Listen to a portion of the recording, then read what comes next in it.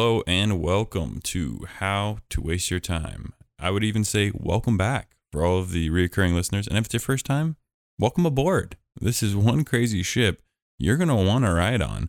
I'm here with my guest, co-host with the most, the number 2 in my life, not number 1. It is D-Rye Darian Equipado. Co-captain or first mate? Oi, laddie. Fish mate. Oi. So glad to have you.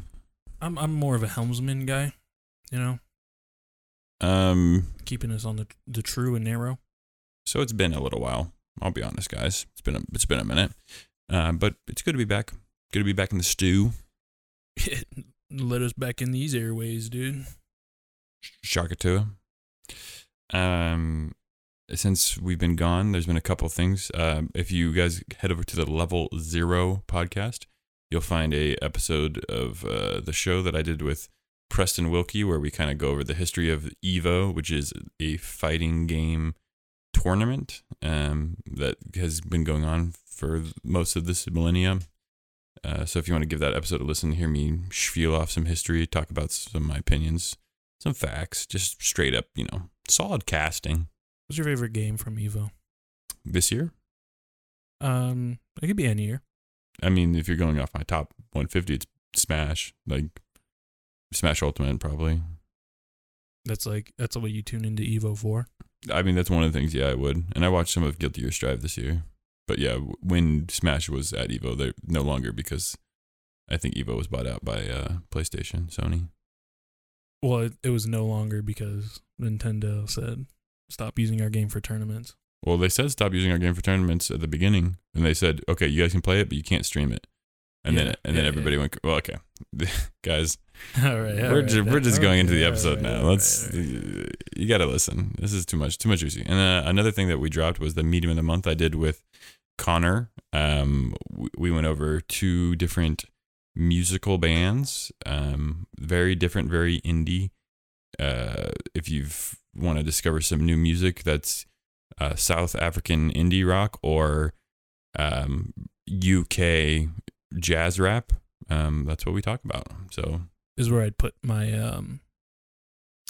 South African accent to piss Connor off. This is where I would put it. I don't want to actually record myself doing a South African accent, but this is where I would put it. Right. This is where, like, imagine, like, if he was Australian, I would be like, oi. Right. Because, if we're not directly offending anyone, it's not that bad. But personally, I think it would be like a personal dig if I was like, threw some Elon on here right now. If he was Russian, I would have been like, yo. Nah. Yo. So yeah, listen to that episode. It's been passed over, like a house with a symbol on it in the Bible. It's been passed over.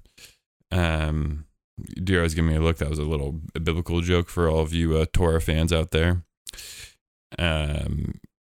But we do have a wiggity time waster timetable segment to get to. It's just following up with last month's episode.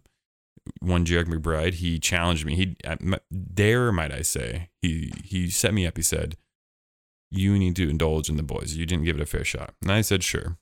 I didn't give it a fair shot. I'm loyal to my listeners. Loyal as a dog.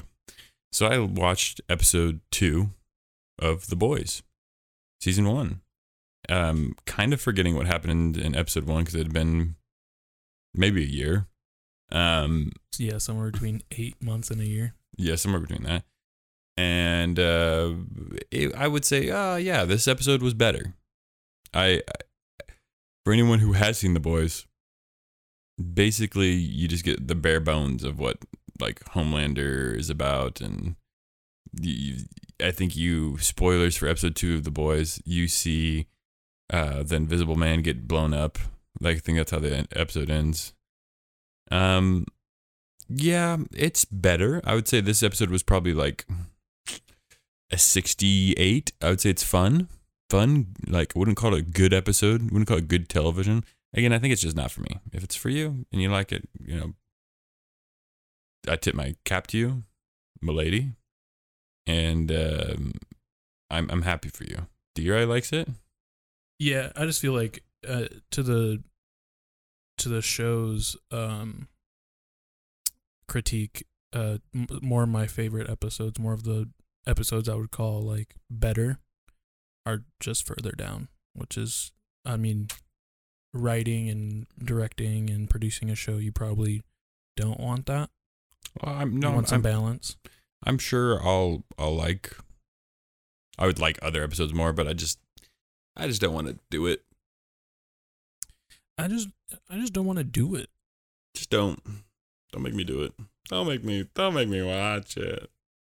So that's the episode for today. We just don't want to do it. Yeah. Thank you for listening to How to Waste Your Time. Be sure to write in and rate and subscribe. No, but for real though, do write in. We didn't get any emails. So if you have anything for us to watch, that's real.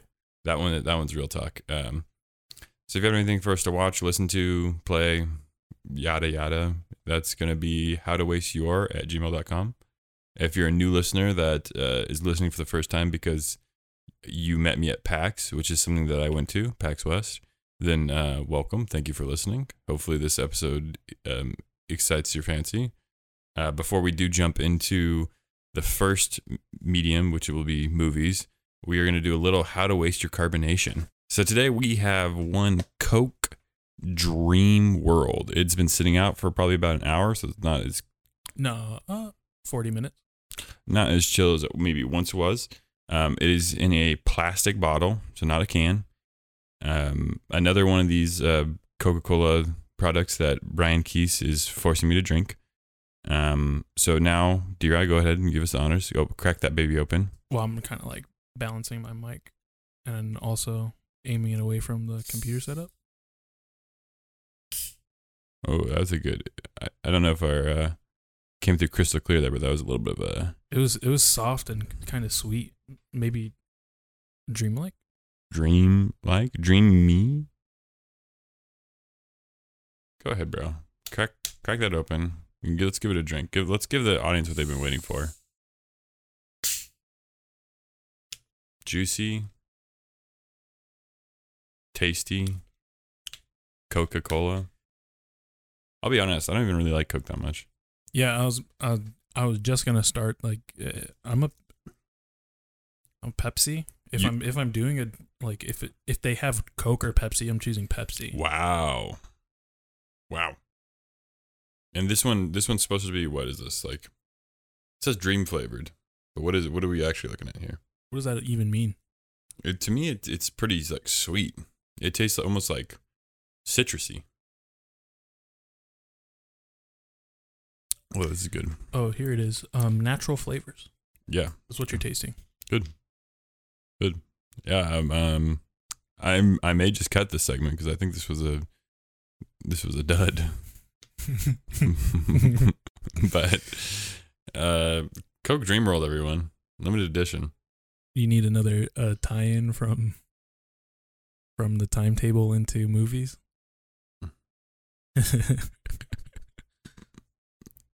Dream World, everyone. It's berry. It's kind of citrusy. Yeah, it's kind of citrusy. It's too sweet. 240 calories for this whole thing, man. Yeah, not drinking the whole thing. Mm-mm. No. No way, Jose. Yeah, I am capping that up. No cap. Just kidding. There is cap. There's a cap on top. Man. So do a lead-in, but not from How to Waste Your Carbonation. And now time for the movies.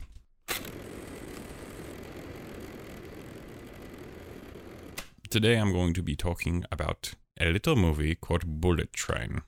Have you seen the trailer for Bullet Train? I've seen the trailer.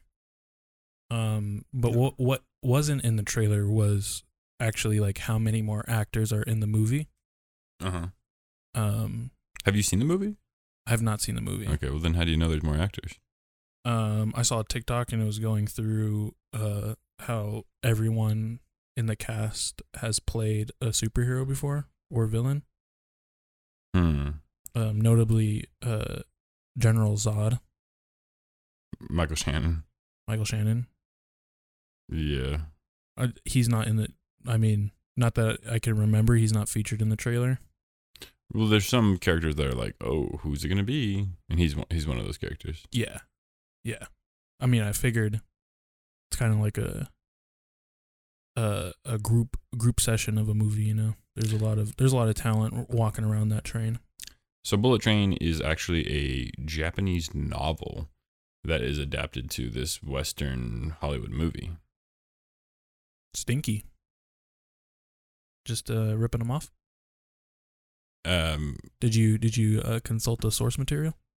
I did not consult the source material, but because it's a novel and I only read comic books, like come on. You think I'm gonna crack open a novella? Come on, like what do you think there's a reason why movie or comic books, dude?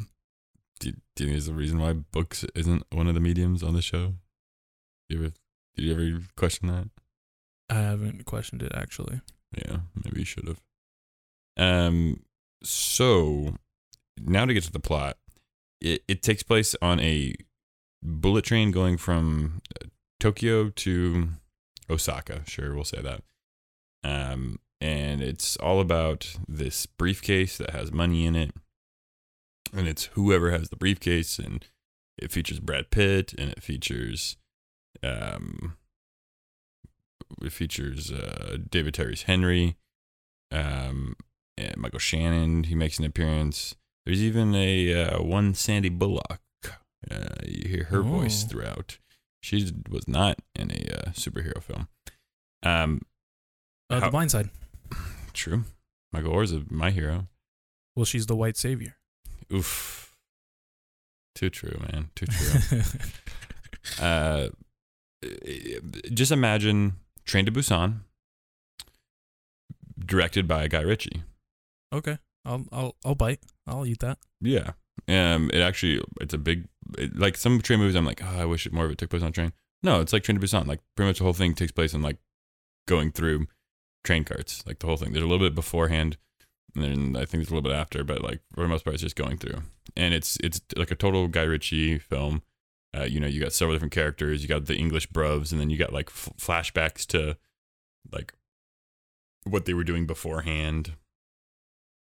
It makes for a slow motion, some slow-mo, some breakdowns. Nothing like cringy, which is nice. I like nothing like a tooth getting punched out and flying towards the screen or something. Yeah. You know what I mean? Real tasteful. Nice. But it's good action. It's good like heistiness. It's good like there's some like literally laugh out loud moments. The relationship between Tangerine and his counterpart, who is actually not that great of an actor, I thought, but like in this role he kills it. His name is Lemon, and the two of them just really feed off each other super well, and it's surprisingly got a lot of heart.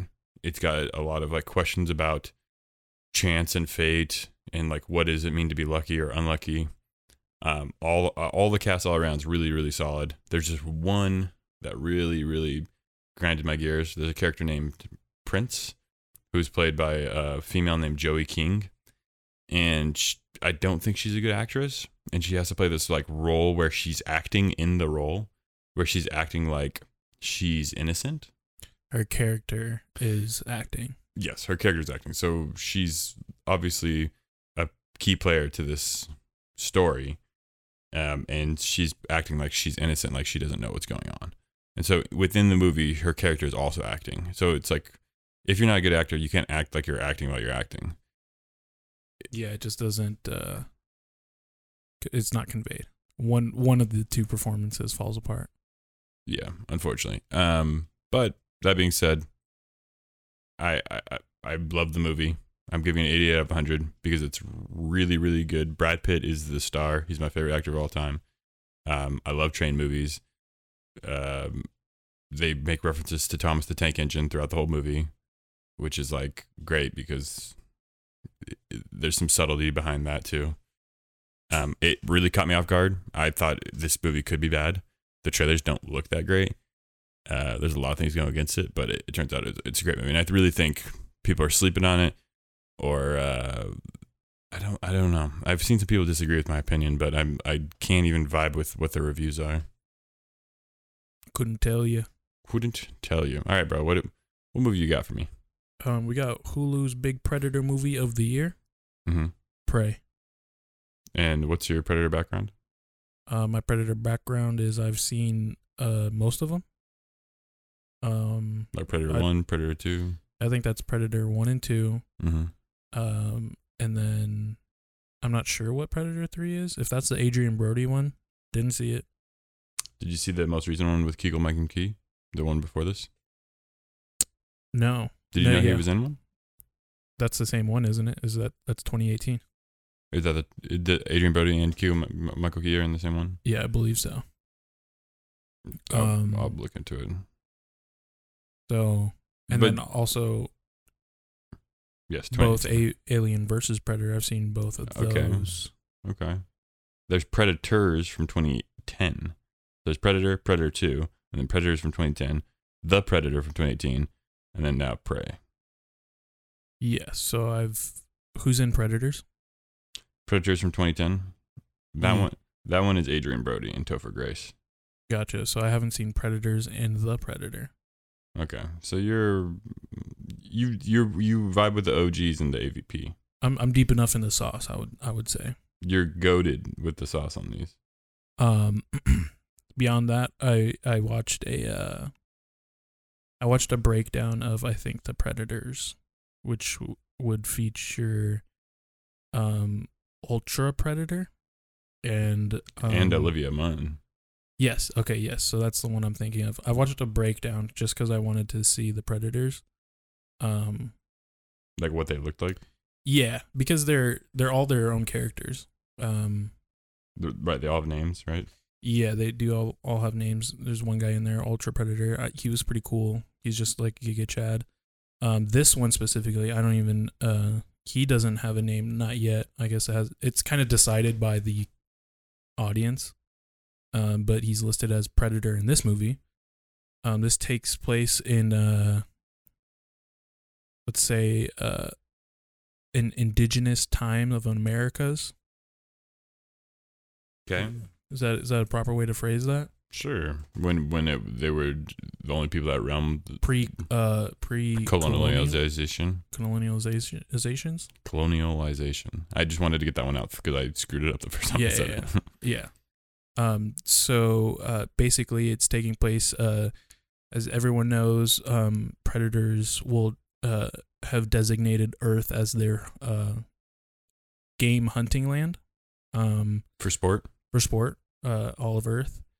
And basically to raise your ranks and to grow as a predator, you are dropped on Earth for a hunt. This man is dropped into looks like, I believe it's Cherokee. They're speaking Cherokee.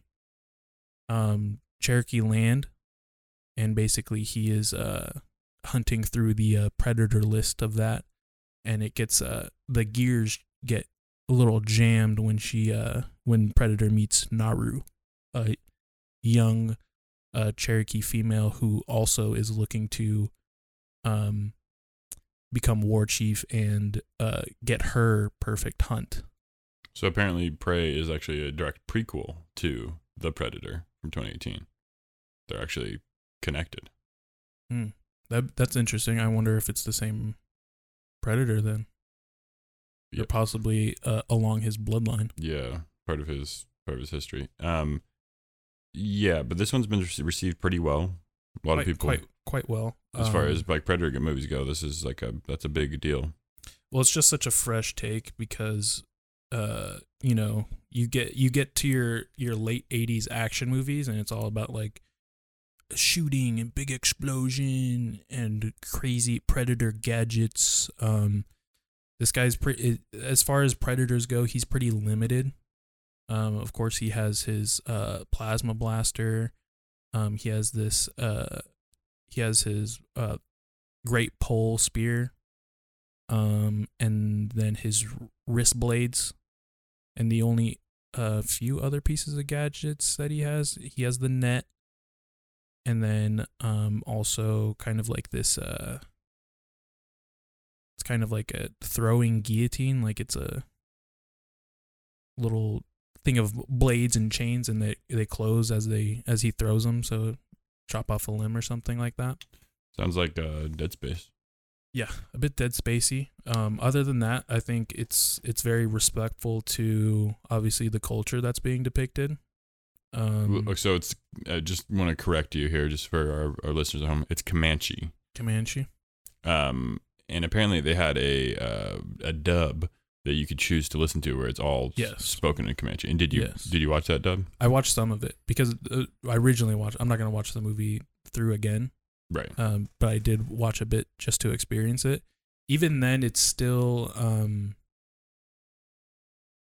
it's just more reading, honestly. But it is nice to, I mean, obviously for the Comanche people to have a whole movie in their language, and also the actors like legit able to speak their language and perform through their language is definitely a plus. A nice bit of representation there. Yeah, well, I mean, because that's the cool part about it is that it's actually all the original actors did the dub in Comanche. Right. Whereas, like, traditionally, if you have like a Spanish movie, if you have a Spanish dub or something, it's all just Spanish voice actors who do the dub. It's not like the actual actors speaking Spanish. Yes. There's also a group of French hunters too, and some of their lines are not subtitled. I thought that was a nice little taste as well. So, I mean, you're from the point of view of the main protagonist, and she doesn't speak French. So when anytime any of the French hunters are speaking, you can't understand them. Interesting. Always a good taste. But, I mean, overall for a Predator movie, this is going straight down to the 84.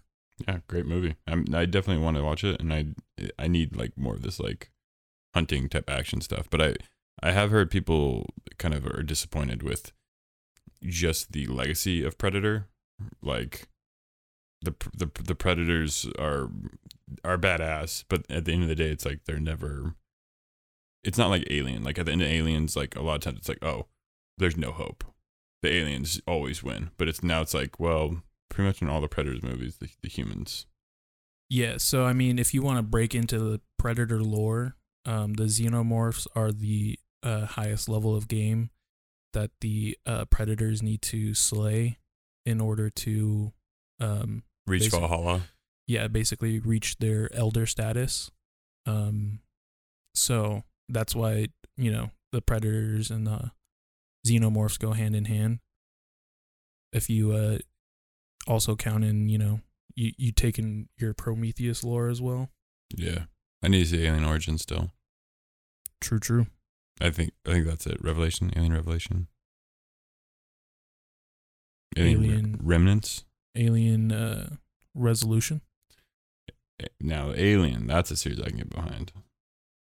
Now, Tane, I can get into. There's nothing to fear.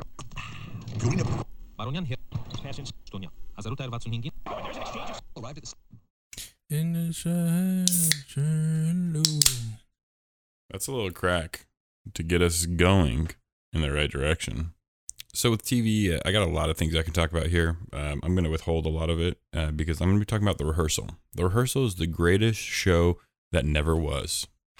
So I say that because Nathan Fielder is one of my favorite comedian directors of all time, and especially still in the game right now. He has this very specific style of like deadpan comedy.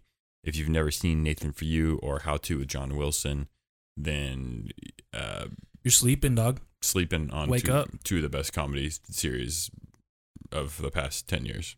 Easily. So The Rehearsal is now his third project. He's directly involved with this, more hands-on, I think, than ever. The premise of it is that if you rehearse something before you do it, something like big moment in your life, then you'll be more prepared for it. That's the gist of it. That's the EP breakdown number 1.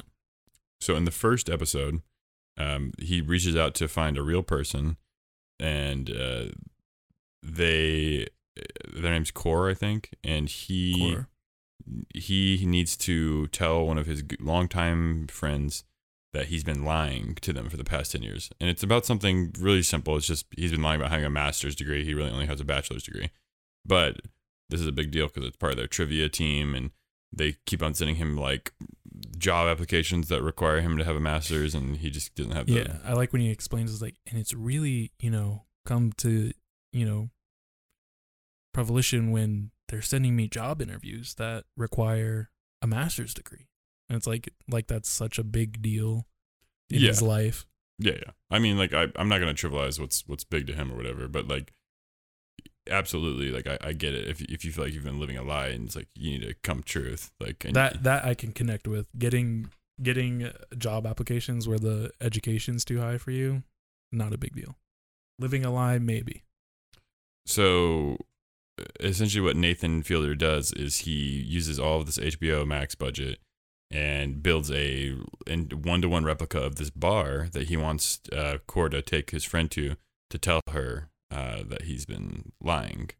And so instead of like actually going there doing anything, they have this replica and they have a bunch of extras and actors, and they even have a one to like someone that met the friend. Yeah, he had hired an actress to interview and meet with the friend separately in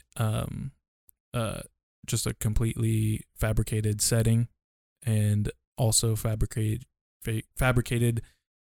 possibly working at the same situation of like telling her the truth about a lie, just so the actress herself can take notes and bring that back into her performance with the rehearsal and Core. So this first episode, I would say, is a masterpiece. It is the pilot of the show. It goes to tell you what everything's about, and it just encapsulates what the rehearsal is perfectly. It is beautiful from top to bottom execution.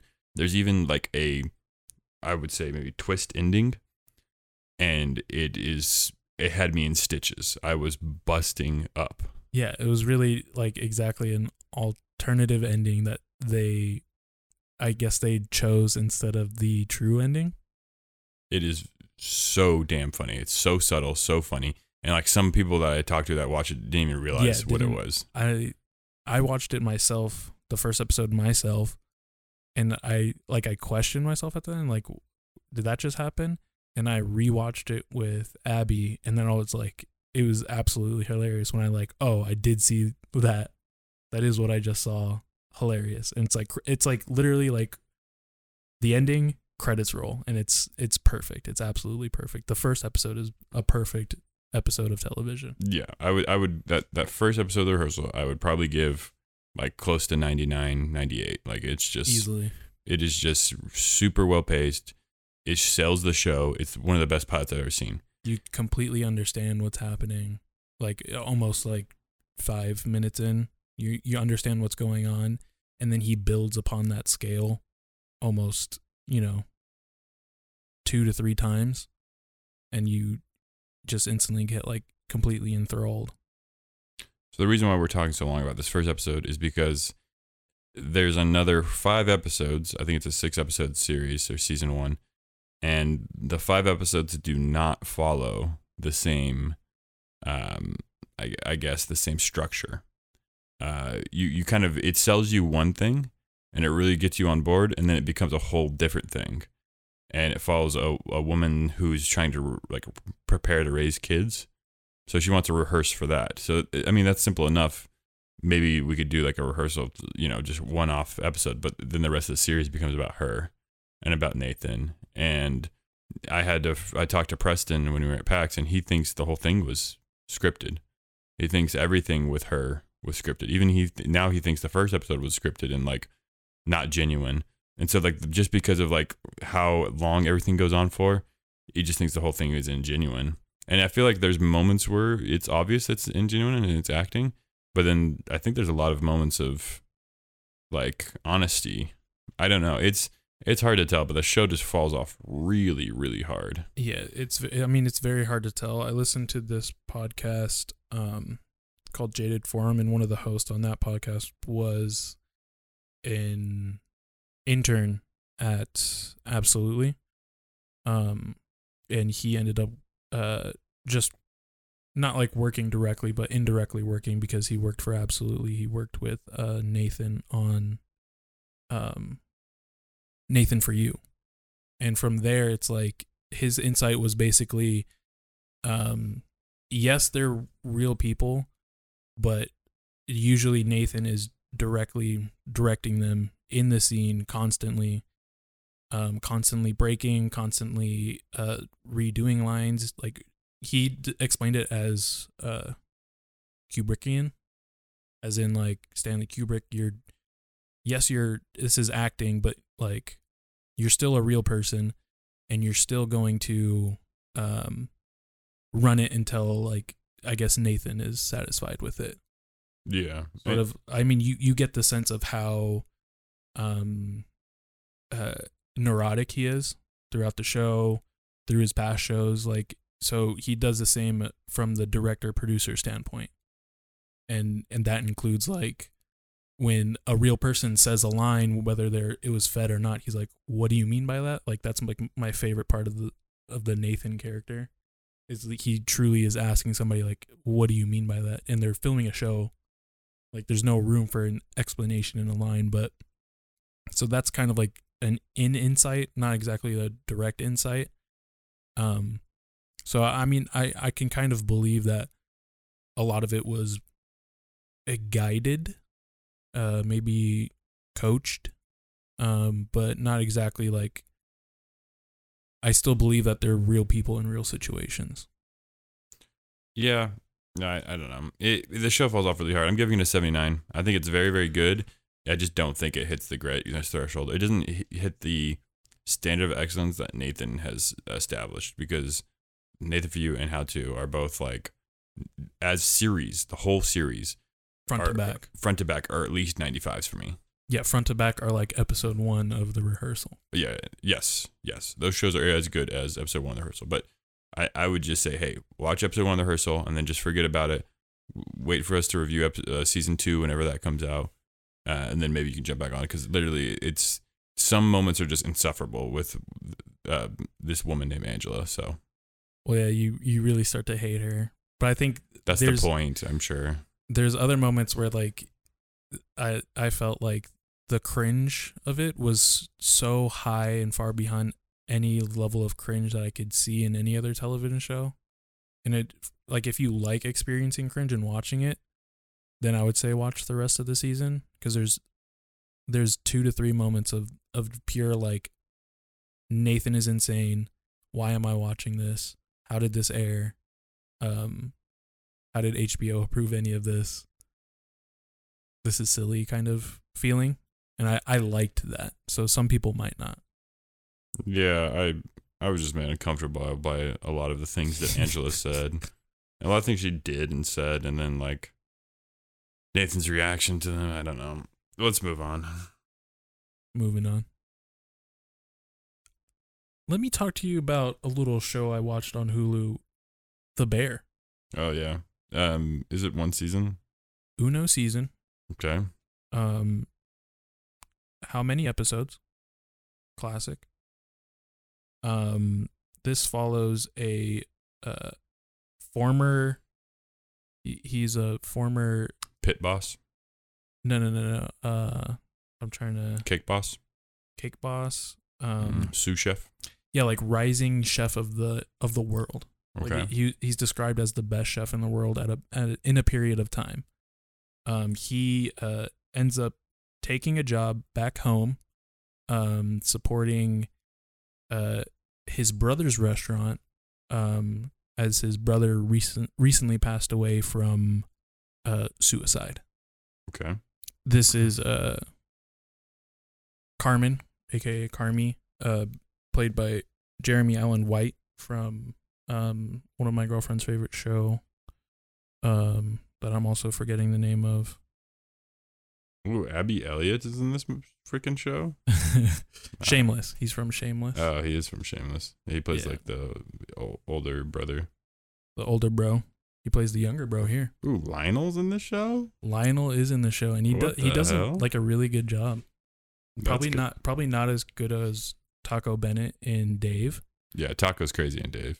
Taco's great, but as far as like comparing the two roles for him, this being his debut, incredible. Does a great job. He plays the I guess you could say the pastry chef. I don't know the French word for it. Dessert chef. Mm-hmm. Of the restaurant, and he's like really intensely passionate about making donuts. Through the season, I liked his passion. I'm also a fan of donuts, and getting that perfect donut is really like, as a consumer of donuts, would be a great passion of mine as well. But I think also this it's produced by Maddie Matheson. Yeah, Maddie's wild, bro. Maddie's the dude. I mean, he's the bro. He's all tatted up too. He's if you watched a lot of his internet shows, he's almost insufferable, which I think is a good place to be at when you're doing like crazy online cooking shows. Right. And, I think he's just high strung. yeah, just like being a former like not just a former kitchen worker, but like also he's a former cocaine addict, party animal, big burly man tatted up. He just released a clothing line that I feel like I might buy something from, a few items. They're kind of expensive, but other than that, the show is great, and it really encapsulates that rush down kitchen feeling of like truly working and being under the stress of working in a restaurant, and every cook has their own like version of it, and the portrayal was great. The overall message was great. Being about Carmen kind of coming to terms with the loss of his brother. How was Abby Elliott? She's from SNL, and I haven't seen her in anything since SNL, and I loved her on SNL, so that's why I'm curious. So she plays his sister. Interesting. She doesn't have a big part in the kitchen of the restaurant, but she does. I think she's featured in probably like 4 or 5 episodes. But she does a great job. She's not a very dynamic character, just trying to Carmen being like kind of overworked and filled with anxiety and coming to terms with, his brother and everything like that. She's trying to like be an older sister and keep him level-headed, I guess I would say. How does this compare with Chef, the movie? Haven't seen it. So I just watched it last month, and Scarlett Johansson plays the the waitress. And then there's like John Lugazio. It's interesting. So another great Anthony Bourdain quote is you'd like this one is Ratatouille is the greatest interpretation of the restaurant world that is in cinema. Is a great Anthony Bourdain quote. Yeah, it's actually just facts. It's kind of it's just factual. It's like Metal Gear Solid, Full Metal Jacket is the most realistic military representation. Yeah. Ratatouille is the most realistic restaurant. Yeah, just because you have the central theme is just the passion of food, which every true chef and restaurant owner is just it's a basis on the passion of food and cooking food for others, and that's what Ratatouille is about. So that ends up being the best representation because that's like the main focus. It's not like 2 waiters at a wacky crazy restaurant. You know what I mean? The Bear will return for season 2. Wonderful. And my follow-up question is, have you ever met anyone who doesn't like food? Yeah. What do we call those people? They all do Weight Watchers. Oh. All of them. They all assign points to their food and what they consume. I think they have some type of unhealthy relationship with food, whether they like it or they don't, or they're suppressing that sort of feeling. Oh! Spinning back, it is all over! Wow! Just like that! SPORTS Sports. We are talking about sports, baby. This is the most commonly skipped over segment. So if you're listening to this one, you're a real one. NGL, not gonna lie. Today I'm happy to talk to you about. I'm pleased. I am pleasured. I am turned on by the fact that the Seattle Mariners are doing it live. They're doing very well. Just for a little bit of lore for you, none of you M's heads out there. Seattle Mariners, they've been in a little bit of a playoff drought.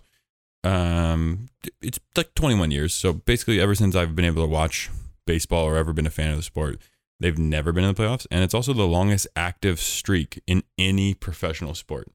So what's the worst football team you can think of right now off the top of your head? Like worst franchise? Right now? Like just franchise. Just like what's the worst football franchise? Overall bet. I mean, Cleveland's a classic. The Browns made it to the playoffs in 2004. Well, give me worst basketball team, like basketball franchise. It's got to be. Wow, on the spot now. Orlando Magic. Yeah. Orlando. Yeah, they made it to the playoffs more recently than the Mariners did. For sure. And I'm not even kidding you. It has been so long. So the fact that we are so close right now. I think New York's been since the 90s, no? The Knicks? Knicks, yeah. Yes. Knicks specifically. Yes. Every team has made it to playoffs before the Seattle Mariners have. And now we are looking pretty good. I'm not trying to jinx it. Oh boy, you're looking great. I'm not trying to jinx it. I'm seriously not. But do you have any classic baseball like general cleanse rituals?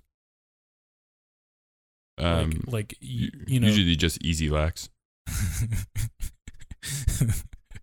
Like if there's rituals to give your team luck, there's rituals to cleanse of a curse or cleanse of a jinx. You don't have any of those yet? Yeah, usually I'll get a baseball bat. I'll like look down. I'll put my nose to the barrel, and then I'll put the other side on the ground, and I'll spin around, and I spin exactly 4 times, and then I while I'm doing that, I'm simultaneously yelling, "All hail the Mariners! All hail the Mariners!" Right, and then you stumble to your kitchen counter where there's a pre-hole punched Diet Coke for you to shotgun. Yep. As I'm known for.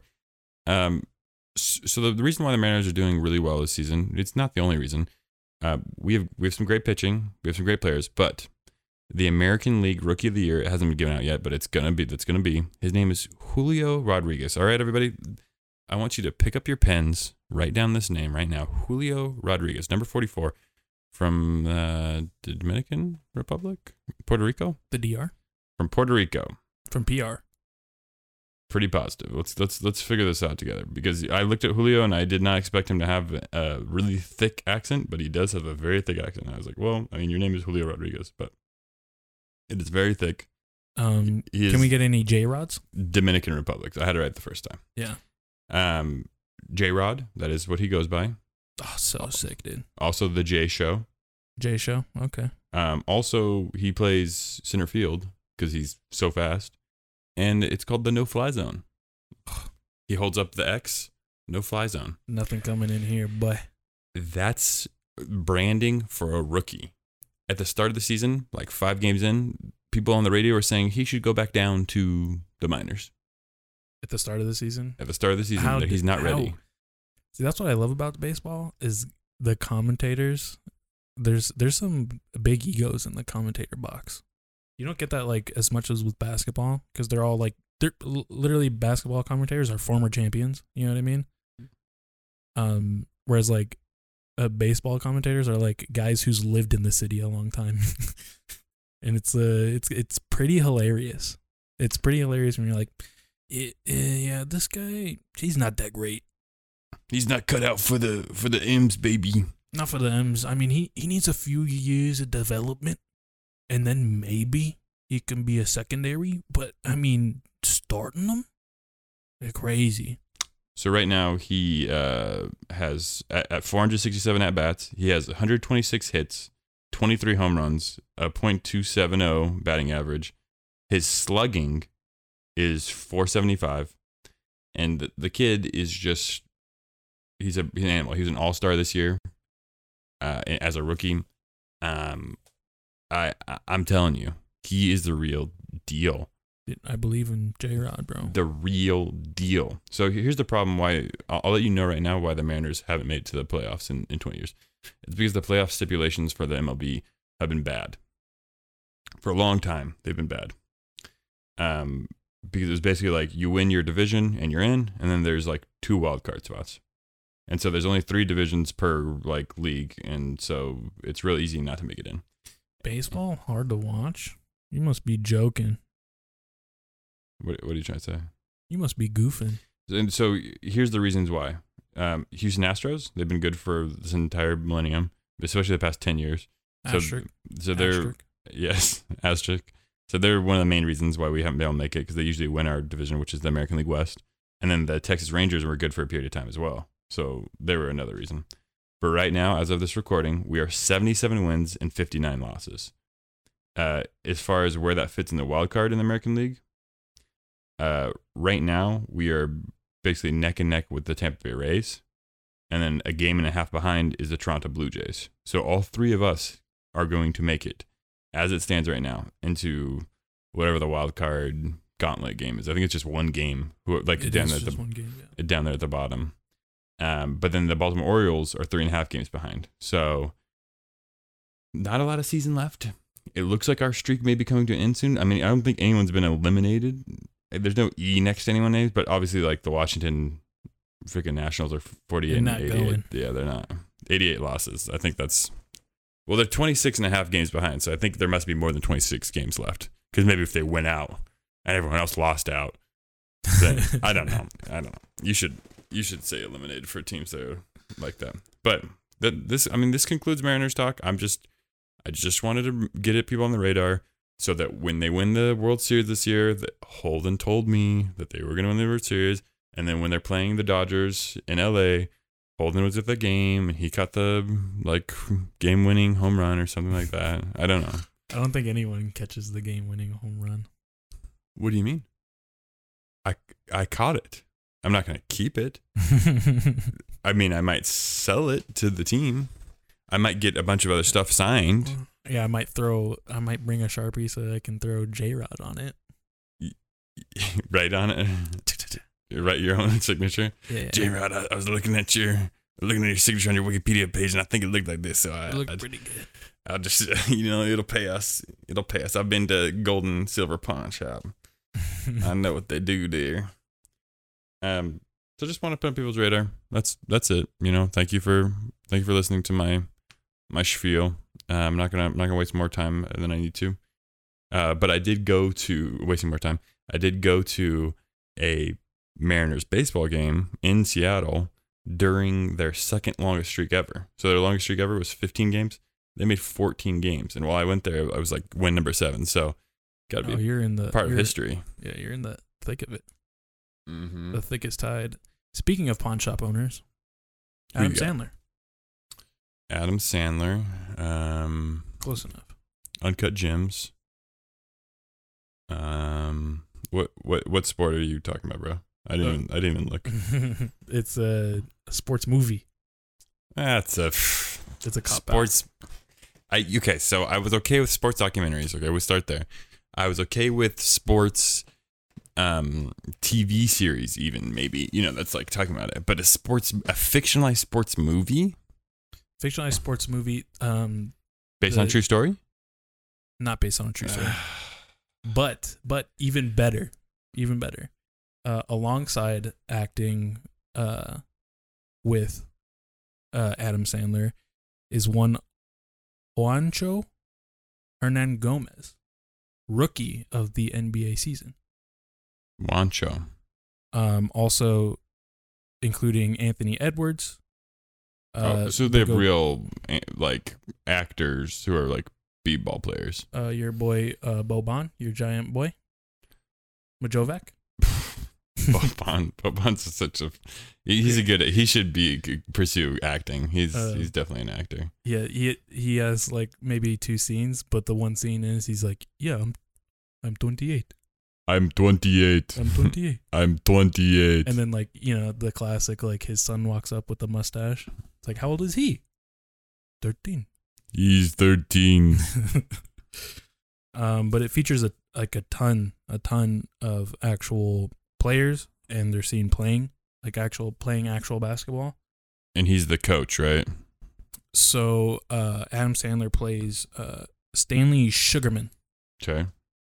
Is this a School of Rock? Is this like No. they need a coach and then it's like, no. nah, I'm not gonna be the coach. He plays a talent scout for the 76ers. Whoa, Philadelphia. That's his place. It's Philly. Philly kid. He is sent out basically to find the last piece of the team before the end of the draft, before the draft deadline, basically to earn his seat as a coach on the 76ers. Is his true dream. Here he goes, he's just traveling the world as the talent scouts do, and he finds young Bo Cruz taking people's money in some street ball. Okay. And from there, it extends on into just attempting to get Bo Cruz noticed by the NBA and by the 76ers. Interesting. I just wanted to feature it because it's probably one of the better fictional sports movies I've seen in the last 10, 15. There's a lot of duds, so I don't blame you. It's a very duddy genre. It's a very duddy diddy genre. But once again, Adam Sandler proving that he can like legit act and is purely money grabbing anytime you see his name on a comedy. Right. At this point, it's purely just to make a big buck so he can actually like do other stuff that he likes, because obviously everyone knows Adam Sandler's like clearly passionate about basketball. Yes. Always seen pickup games. Yeah, and then always obviously using actors that are like current NBA players is kind of exciting to see, or at least seeing current NBA players on screen in a movie playing themselves or playing basketball. Go ahead and give us your rating for that one. We're gonna drop the big, the young 84. That makes it probably a top 5 Adam Sandler movie. Yeah, for sure. Because just because there's so much other stuff that's not worth watching at all. And I would say even like some of his best stuff is like 75, 77, like good movies, but like clearly like haven't aged well or whatnot. Yeah, if you do like Uncut Gems, what's it, 7, the animated movie? 7 Crazy Nights, 8 Crazy Nights. 8 Crazy Nights. Based off of Hanukkah. I mean, that's just a good animated film. I'm gonna go with Anger Management. Anger Management. Punch Drunk Love. Punch Drunk Love. And then probably this. There's one more. I mean, I like Billy Madison, and I Billy Madison. but those are like 70s. Like same thing with like, Big Daddy. That's like 75. They're only they're barely good enough. Yeah, they're good movies, but not great movies. Yeah. Like I mean I like Happy Gilmore, but I wouldn't put that as an 80. Like that's like a. Yeah, it's just. Oh, I just thought of where he's in a bubble. That's John Travolta. Somebody knows it. That's Jake Gyllenhaal. No, it's not Jake Gyllenhaal. The Bubble Boy. There was an original and then there was a sequel. No. Lil Nicky was what you're thinking of. Lil Nicky. Yeah. That awful movie. Yeah, so that's like a 35. Yeah. Terrible movie. And he talks out his mouth like this the whole time. So I think he's putting on his best Drew Barrymore impression. Yeah. Because when I do my Drew Barrymore, I'm kind of doing that too with my face. It's just a little bit of a change. I go from Lil Nicky down to Drew Barrymore and back up to it. Stanley Sugarman is a very in-depth character. He has a lot of his wife is Queen Latifah. Oh, you're still going. Well, that's good for him, man. I'm happy for him. Look, we got 30 seconds left. 20 seconds left. I'll use this time to give 93 as my rating for the Mariners season right now. I'm on a high. I literally have watched so many games. I'm not trying to overtake your sports time to talk about the Mariners some more, but like, if you DM me, I will like. If we want to talk about Robbie Ray, if we want to talk about the pitcher Robbie Ray, like if you want to talk about like George Kirby or like a young Logan, like if you want to talk about Swaggerty, that's literally one of the nicknames of one of the players on the team. Ham Swaggerty, not Sam Haggerty. Ham Swaggerty. If you want to talk to me about that, just at howtowasteyear@gmail.com. If we are going back, I'll give Bear 90. Oh, you didn't rate the Bear? No. What the hell is going on with the ratings? This episode's all messed up. Dog. We gotta rewind it. Well, actually, we're all caught up now. Yeah, we're all caught up. Next topic.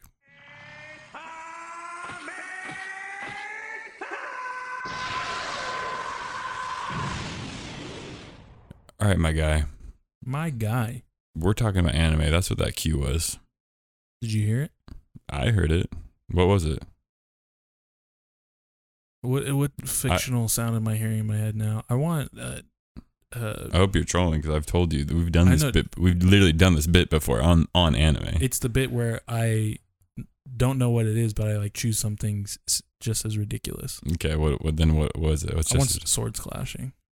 Ching, ching, cling, ching. Yeah. That's anime for sure. That's iconic anime. All right. Odd Taxi. Does that mean anything to you? Odd Taxi. For some reason, a red line popped in my head. No, wrong.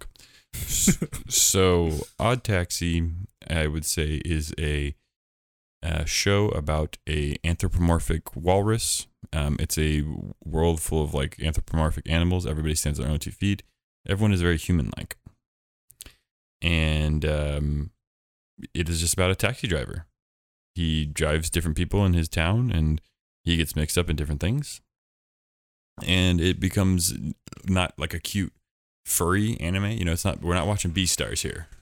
It is like legit.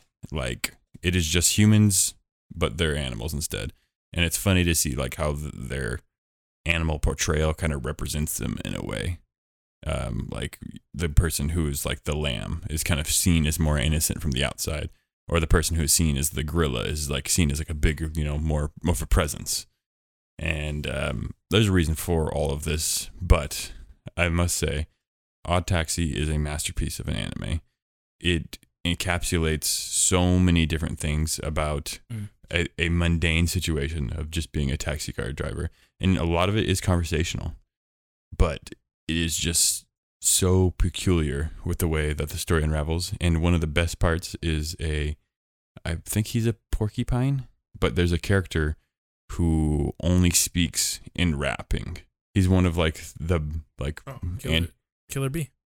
Yes, except I think it's done a lot better because he's one of the antagonists, and he's like on like the mob side.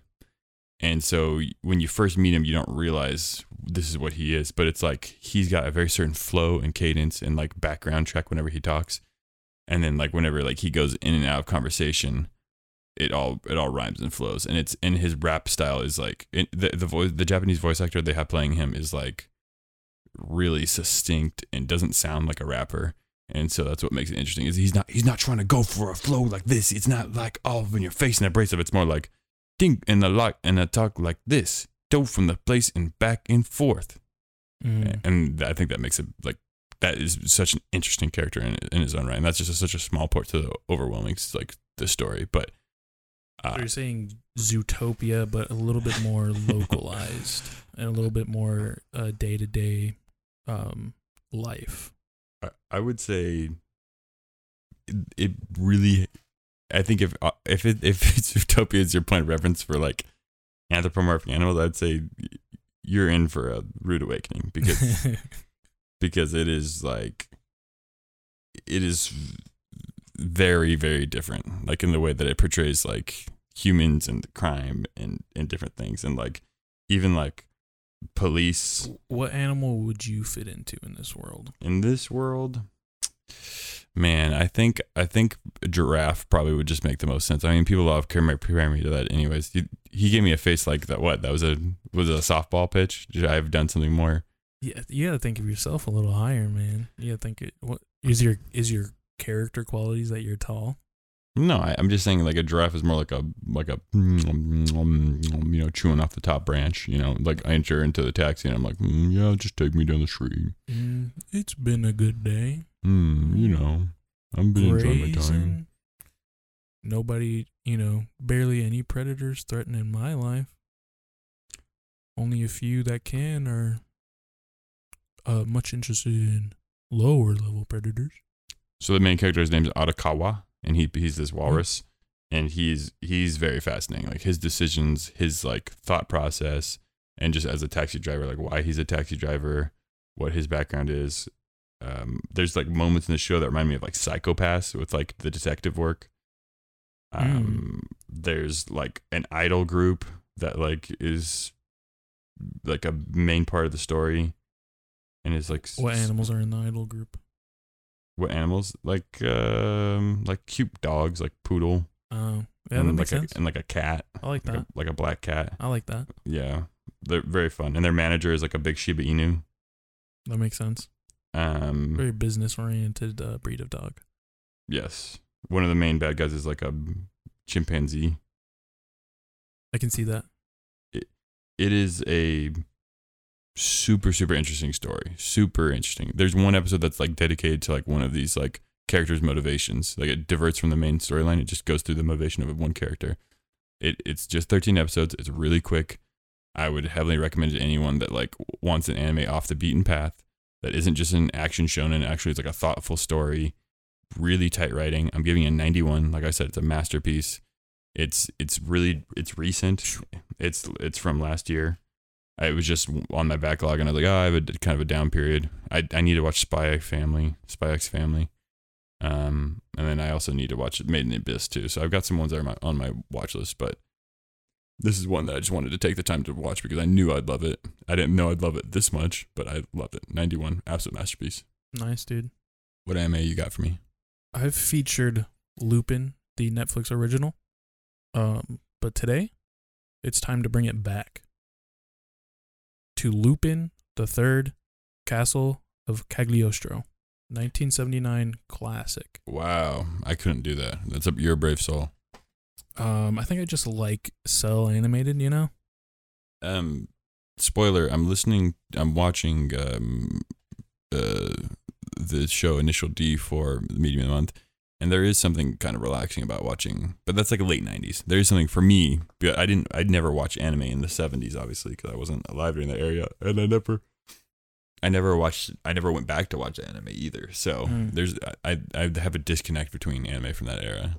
Well, me also just hating myself enough to go through the Lupin loophole, which is there's like something like 600 episodes, 40 movies, and 40?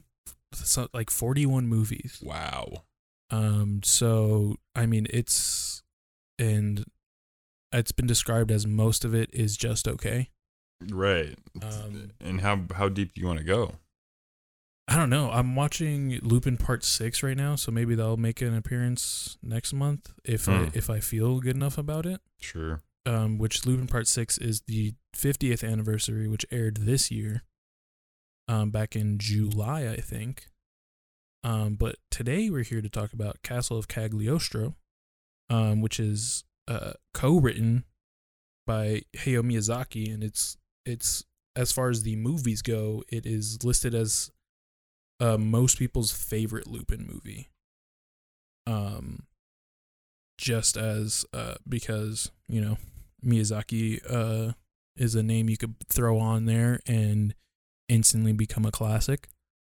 This one it follows Lupin, who's rescuing, I guess you can say, a treasure from a evil. It's almost like this evil man. Think of like the Vatican. It's a city state within another country. And it's Cagliostro, the man. He's the leader of the city state. And I guess he has this. There's a generational treasure that he's guarding, and also wrongly, kind of forcibly, trying to get married to this young lady bride. Is the basis of this one. Okay. I guess for the first basis, I want to touch on what makes a good Lupin. Because there's so many. Because there is just infinite amounts. So if you can find one, the checklist would be features all characters. So that'd be Lupin, Goemon, Jigen, Fujiko, and Zenigata. If they treat all of those characters with respect, they all have their own tropes. Somebody, Goemon loses his sword. Fujiko tricks somebody with her sexuality. Zenigata loses Lupin. If you can include those tropes, you just have to treat the characters with respect. That makes it a good Lupin. After that, whatever the series is, movie or series, it needs a good car chase, good action. Okay. I think if you're doing those two things right and making the movie an absolute spectacle, and including some like a actual like decent side characters that aren't just like silly, which I believe this one has. The Count of Castle Cagliostro, he's a very just silly, annoying, basic evil dictator. All his guards are weird and fake knights, I guess you can say. Other than that, Jigen and Goemon aren't really featured in this movie. You know where they're at and you know what they're doing, but you don't see any of it, which is unfortunate. They're probably my two favorite characters. Wait, so this is a movie? Am I just been sleeping? You're sleeping a little bit. This is a movie. Okay. And how long was the movie? Like 2 hours? How long was the movie? That's a good question. I'll figure it out for you. Basically, Castle of Cagliostro is getting the good old fat 80. It's still a Miyazaki, and it's still good to look at. Oh, it's Hayao Miyazaki? Have I really just been sleeping? Absolutely sleeping. I should have felt like I should have had a reaction when you said it's a Hayao Miyazaki film. Yes. Co-written by and directed by. Yes. The film. So reread the Wikipedia of what I've been explaining to you. An hour 42 minutes. That's what I wanted to get it's to. It's a decent runtime. Yeah, that's a good runtime for an animated. Also, the setting matters a lot in Lupin because you have to do something special with the setting. This one being some odd foreign European country. It's not specific. Does do a lot with the setting. It's very pretty. The generational treasure is hidden somewhere in the land in the area. And then also, other than that, the story is kind of meh. It's more of just a Lupin chase scene. Lupin does his Lupin thing, and I think that's part of the genre in general. Right, the appeal of the whole show. Other than that, it's just a solid show, solid movie. Yeah, the Grady 80. I don't think it was you necessarily. I think I just lost interest when you started talking about Lupin. There's something about. I think it used character names that I just like. If you went on about One Piece, I feel like it'd be the same thing for me. Like I know a lot of the characters from One Piece, but I still would be I mean, it's very similar in the sense of like there's so much to consume, right? That it's just daunting. Yeah, and I really, it's not like a Naruto thing where I wanted to rewatch the whole thing just to get the feelings back. Really, it's like, I want to find what's like actually good from Lupin and pick it out and kind of present it that way.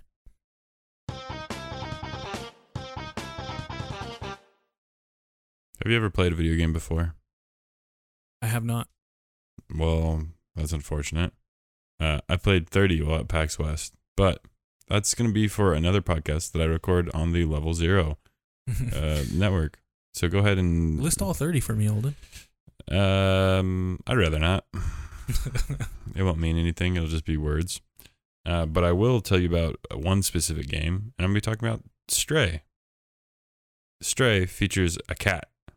And if you had to say, are you a dog person or a cat person? Definitely a dog person. I do like cats. I'm not like a one or the other type of guy. I respect both animals, but I think I'm just more like a dog energy, like go outside and do something type of person. Yeah, I think at one point I was like you, but I'm becoming a cat person. You think so? I've always been a dog person my whole life. I've said dogs rule, cats rule. Now, I'm ready to get rid of one of my dogs and replace it with a cat. Is this because of Stray? Who's on the chopping block, man? It's Blitz for sure. He's not a family dog. Oh, dude. He's, Not Blitz. Yeah, he's ready to. He's a menace. He's ready to leave. He's ready to good. go. Yeah. Good. I'm ready. I'm ready. I get that energy from him. He's like, I've been here a while. It's time to move on. Okay, I'm ready to move on with him. I'm happy with our time we spent together. I'm not very happy with it. Stray might have made me a cat person. I've looked at cats. You've looked at the back of a cat the entire time in third person. And I've looked at different breeds of cats that I think I want. Interesting. What are we thinking? Two breeds that I'm really looking at. One more realistic than the other. The realistic one, a Russian blue. A Russian blue. That's short hair. Yeah. But both these cats are hypoallergenic cats, so they're like gotcha. Shed very lightly. Low dander level. Yes. And very, very light amount of shedding. So not like I'm not adding to the floor like a ton. Like Paisley sheds, but very lightly. So like most of the hair is like Blitz. Yeah, I got that golden retriever dog, bro. It's everywhere, I'm sure. You sweep twice a day. Yeah, and still it's hairy. So Russian blue. I like the shape of the cat. Like the long tail. You forgive me, I don't know cat breeds off the top of my head. I'm not sure what it looks like. You have a phone. You can Google it right now. Russian blue. And then the other cat is it is just I think it's a Bengal cat. I think that's what they call it. It's just a little kitty. I do know what a Bengal looks like. Yeah, it's not a full, like, massive, like, Bengal tiger. But like, it's a little kitty. It's also hypoallergenic, low dandruff, low maintenance. Both those cats are pretty expensive. But I mean, Stray is a game where you play as a cat, and it's in a like post-apocalyptic world, and you only interact with other robots, and it's a delight. Just being a cat, just jumping place to place. It's not even really a platforming game. I say it's just an adventure game. Yeah, I would classify it as that. Did you beat it? No, I've only played a few hours of it. I got to the man in the tree. Just to give you he's meditating in the tree. He's jacked in. He's got all the screens around him. Gotcha. I forget his name, but he's one of the authors of one of the journals. Okay, gotcha. Yeah. You've climbed the tree house and yes. And I love the robot world that the game takes place in, and a lot of the game is trade quests, and I love trade quests. That's one of my favorite things. Is like you collect this, and then you can trade it for that, and you trade it for that. That guy that the robot that has the guitar in the first world. Mm-hmm. I was searching for music, bro. Yeah, let me hear your fresh beats. Yeah. Absolutely. Just sitting there with a guitar, and he's like, I know how to play music. I don't have any music to play. And I was like, oh, bro, that's so sad. I'm going to find you. Yeah, I got you, bro. I'm going to find you some Betamax tapes or something. Yeah. Whatever system you got it on, bro. For sure. No, I there's so many cool things about the aesthetic. It is a very simple game. It's a short game. I think it's like 5 hours. It took me to beat the whole thing. Oh, I've got to be nearly halfway through then. Yeah, what you're describing. Yeah, I think that's about halfway, a little over halfway actually. That there's a few different worlds. The first one, people say the first one's the best one. I would disagree. I think the first one, there's the most you can do in, like the first little area. But the tree area is really cool. I like that it's like a almost like a built on a tree. It reminds me a lot of Arcane. There's like where like Echo is. He's got like a whole like treehouse type like city that's built on Yeah. along a tree. I only have basis of the first world, and it's like I liked it, but like you said, like it's mainly there to like teach you and progress you. I feel Yes. like you don't really. There's not a lot of there's characters that you meet in there, and you obviously like, have trade quests with them, but like it's not very deep. I mean, you're just finding things, and it's almost like you get the like story required quest out of the way, and then you move on. Like Yeah. you're gone from there. And that's how I felt about it. I mean, it was still nice. I think it was very pretty. It was cool, just like a weird little underground city. I love the monk guy that like protected the door. Yeah, the Guardian. Yeah, he was great. There's like a good like father son storyline. Oh yeah, that was great. It was nice to bring that to a head, you know? That feel like the son was a little he was a little troubled after his father had left, and he gave him some purpose. There's a guy in like a Hawaiian shirt named Momo. That you like. Momo's great. He's a little hermit. I imagine he'd be like a pirate radio DJ, if he was if they had some sort of music trade system, radio system. I love the sounds that the robots make. They make like a like when It's they're upset. Very analog. Yes. Even though they're all digital computer systems walking around, it's still all the technology still feels very analog. Like right. the screens are tube screens. Like there's not when you're thinking of a world completely populated by technology, it's still very I guess you could say like 70s post-apocalyptic. Not a lot of beeps and boops like you expect. Or like chunky VHS players.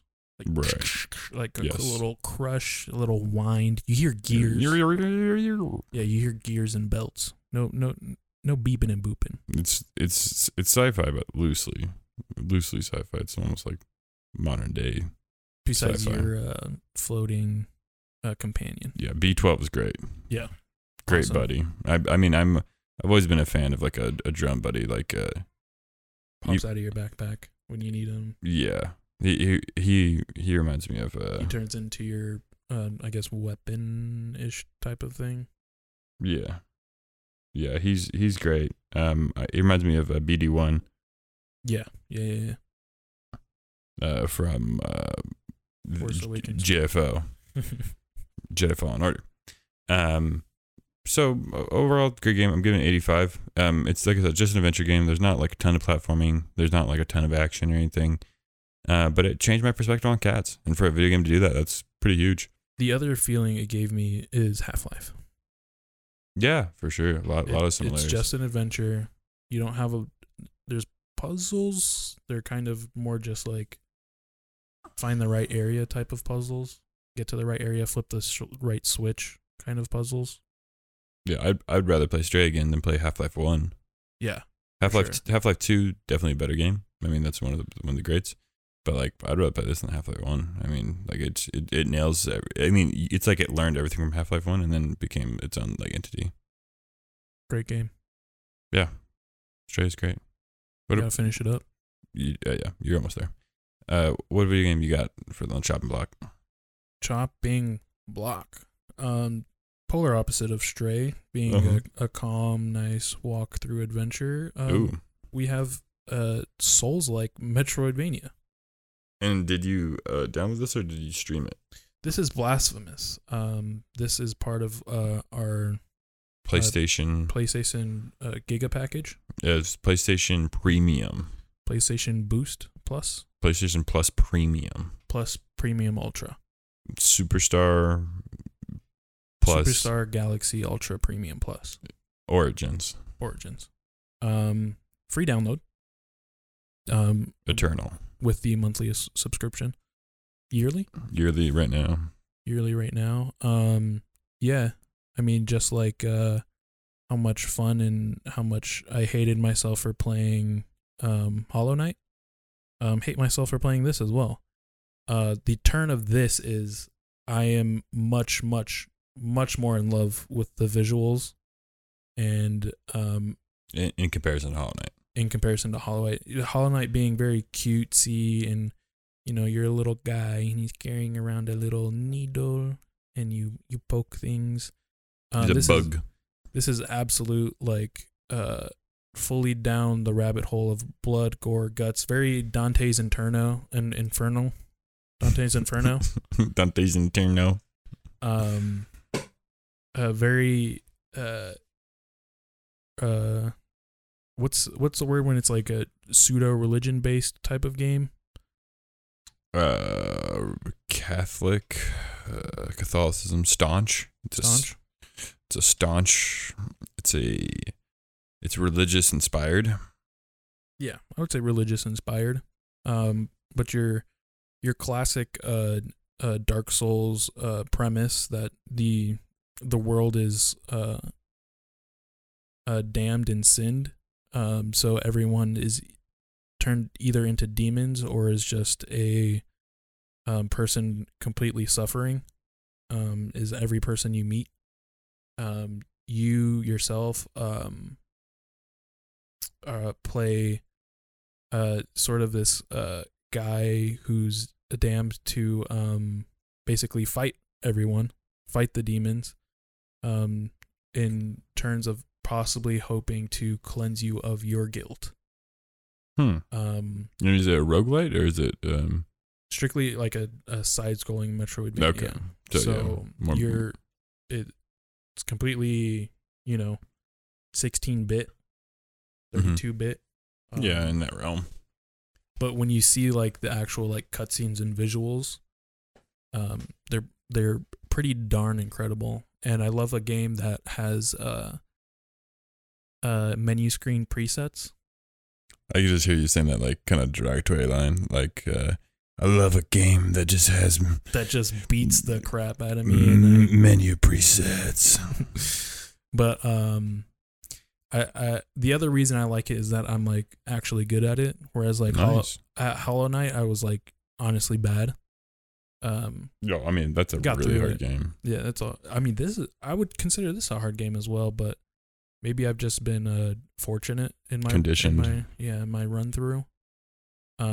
There's difficulties. There's definitely difficult spots. And the platforming is always. I feel like it's almost like the platforming that gets me, Whereas this, I mean, being a Souls-like as compared to Hollow Knight, where you're moving from a central location. Mm-hmm. You have these little fountains that you rest at basically, and that makes that's where you respawn. Yeah, that's where my brain's like, oh, I've played through Dark Souls, so it's like I know I just find the path where I can run through to get to the boss and fight the boss. So you're running past enemies when I need to, yeah. unless there's some enemies that like are legit like in the way. Mm-hmm. But you find out how to beat them, and you can do it over and over and over again after that. What weapon are you using? It's just you just get a sword. You get a sword, you get a dash. You can charge up the sword. You get there's a few different ranged options. It's basically all the ranged options are in a spell cast. The one I got equipped right now is you like stomp the ground, and then anything touching the ground, it goes, like a little wipe away from you. But other than that, it's really just the visuals. The visuals are a 10 out of 10. Did you finish it? Same thing. I'm probably like 5 hours in. Okay. Big chunk in. Nice. Enough to drop the old 90 on it, on almost visuals alone, because everyone knows how to play a Dark Souls Metroidvania. This one, it's like I could probably get some visuals. Get some visuals if they're transferred from 16-bit to like a black and gray tattoo. I can easily live with that on my body. Wow, that's how much you're saying. It's a masterpiece. Yeah, let me swap over to some visual, like, easily. Yeah. Very, very cool, very visceral, very bloody, very red. And what would what would be too long for this game to go on? Like right now you're at a 90, but like if this game went on for how many more hours? If there's like, because I think we agreed Hollow Knight was too long. yeah, if there's another 5 hours and the bosses were good and entertaining, then I'm okay. Because also the version that I've downloaded is with DLC. Okay. So I think if it continues on for another 5 hours, I would be happy. If it has like another 8 hours behind it, or it takes me another 8 hours to beat it, I might put it down. That's okay. I mean, I think I'm trying to come into terms with like when I'm done playing a game, I'm done playing it. Like I got what I wanted out of it. I don't need to see the ending. Like the ending may give me some kind of feeling of satisfaction of like, oh, I'm actually beat that game. But I'd be okay with when did I mentally beat the game? Yes. So that's the other thing. It's a Souls game. So you end up, you could spend hours throwing your body at a single boss. Right. And not get anywhere, not progress. Right. If you choose to walk away from there, then, some people would say that was 2 hours wasted gameplay. Right. If you didn't progress. Some people just like the challenge of fighting a boss, which I think I'm part of that crew now. Playing all the, being a From Software fan and being in that Souls-like genre, it's like, yeah, I can successfully throw my body at an enemy for a single enemy for an hour or so. Main story 13.5 hours, main plus extras 18.5. We're there. Maybe, yeah, that's exactly 8 hours more, I guess, main story for me to play.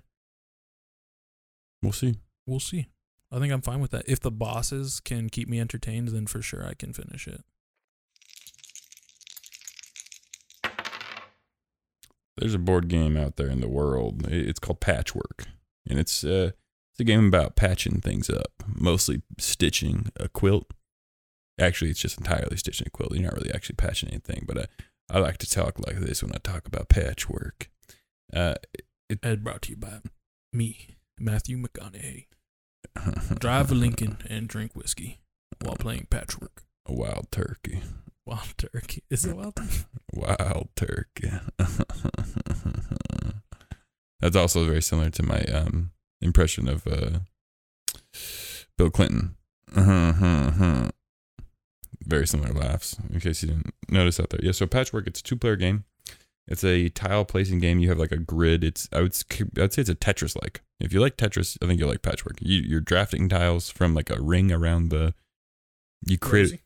You create a fictional ring around your playboard, and then you have basically the option to take one of the 3 next like Tetris tiles, and then you put it on your board, and then as you score points, because every tile has like a point value and it has a cost. You pay with buttons. And then you receive buttons as passive income based on how many like buttons have you sewed into your quilt. And then at the end of the game, there's negative points for how many tiles or spots are missing on your playboard. I think we would really like a DRI, honestly. I think it's just an abstract strategy game, tile placement. It's just whoever has the most buttons at the end of the game wins. I think that's really like where me and you meet. Just me and you, one-on-one, is the abstract strategy 1v1. Yeah, that's our happy place as a best friendship. Yeah, there's always like, hey, do you want to play a round of this? And then it's like 5 rounds later, like, oh yeah, this is a pretty good game. Yeah, I think we like this. Yeah, we elevate each other's abstract strategy world for sure. Whereas like anyone else besides Mancala, you know what I mean? Right. Would be like, oh yeah, 2 rounds is good. We're good. You won 1, I won 1. Let's end it there. Right. Patchwork is cool because there is a lot of different, I would say, different themes that you could go with it. So there's a lot of different editions of it.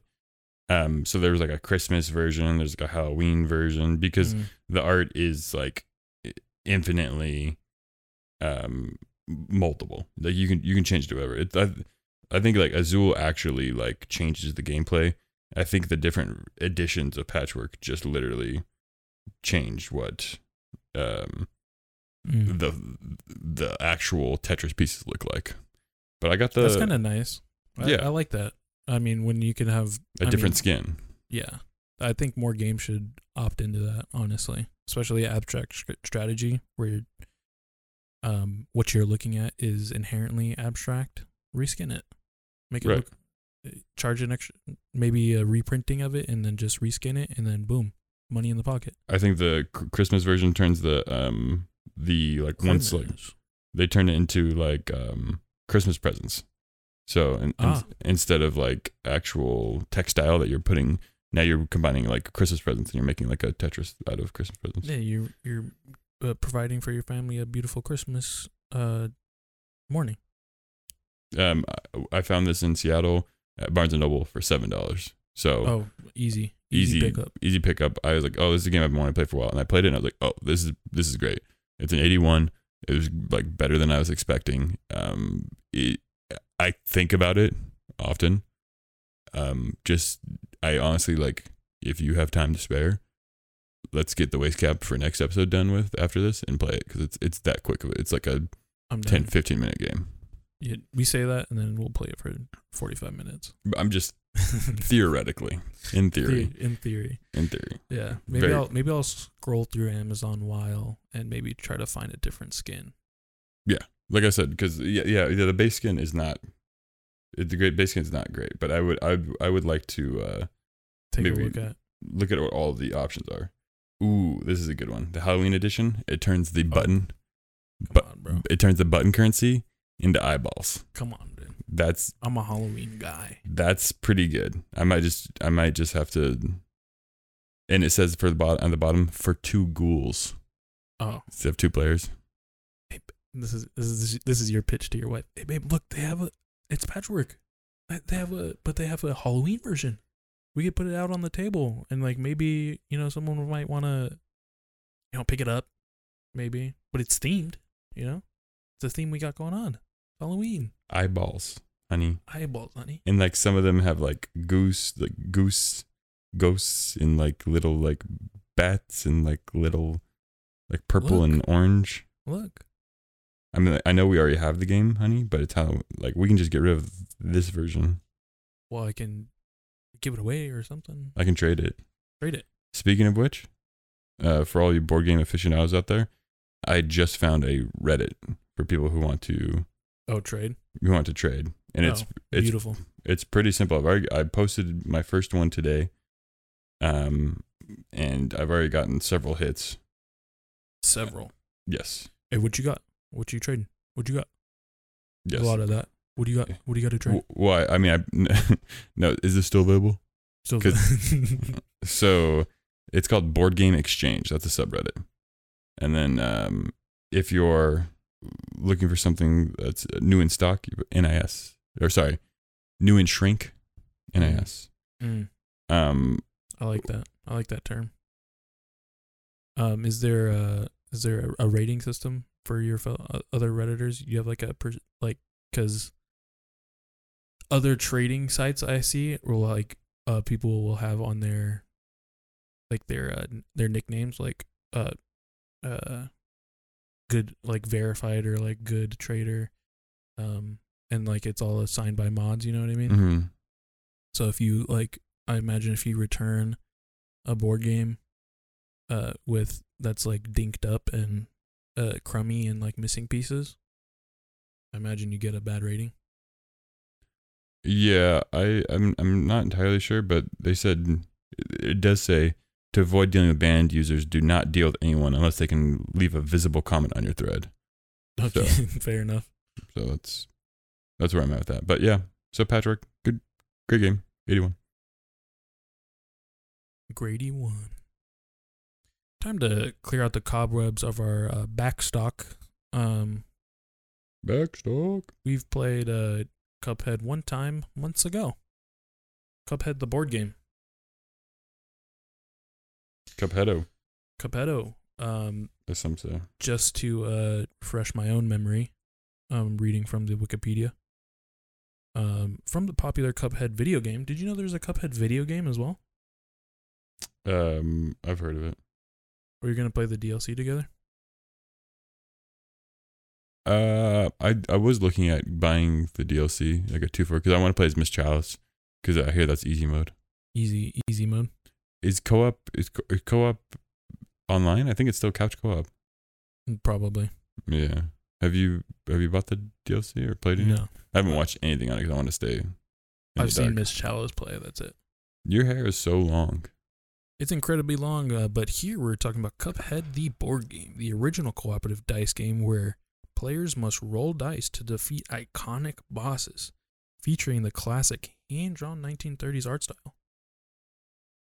That's facts. It does look like the game. The Wikipedia also says it comes with custom art. What was the custom art that came with your box? I don't think it's every box is different. I think it's just custom art that's made for the. Yeah, for the game itself. Are you being facetious? Maybe. I'm trying to add some spice into this conversation. I'm sorry. I'm responding to people who are interested in trading board games. You're gonna have to just carry this one for me. Hey, this is your show now, buddy. This is yours. I'm right now. I'm writing. No, they did not change anything. So basically, you roll dice to defeat Cuphead bosses. The most appealing part, for probably me and you, is that it's a single story run through. So you can pick up and pause at any time and, pick up on the boss you left off on. Probably Abigail's worst nightmare is to save a board game and attempt to pick it up later, but that's her prerogative. Right. I don't blame him. Also, the other I guess downside we had with this game is how difficult it is. Just because we're not very far yet. None of us really had any significant power-ups or, health ups or hearts added to our health bars. And you only get, 15 seconds to roll your dice, and hopefully you have enough to do damage and not get smacked.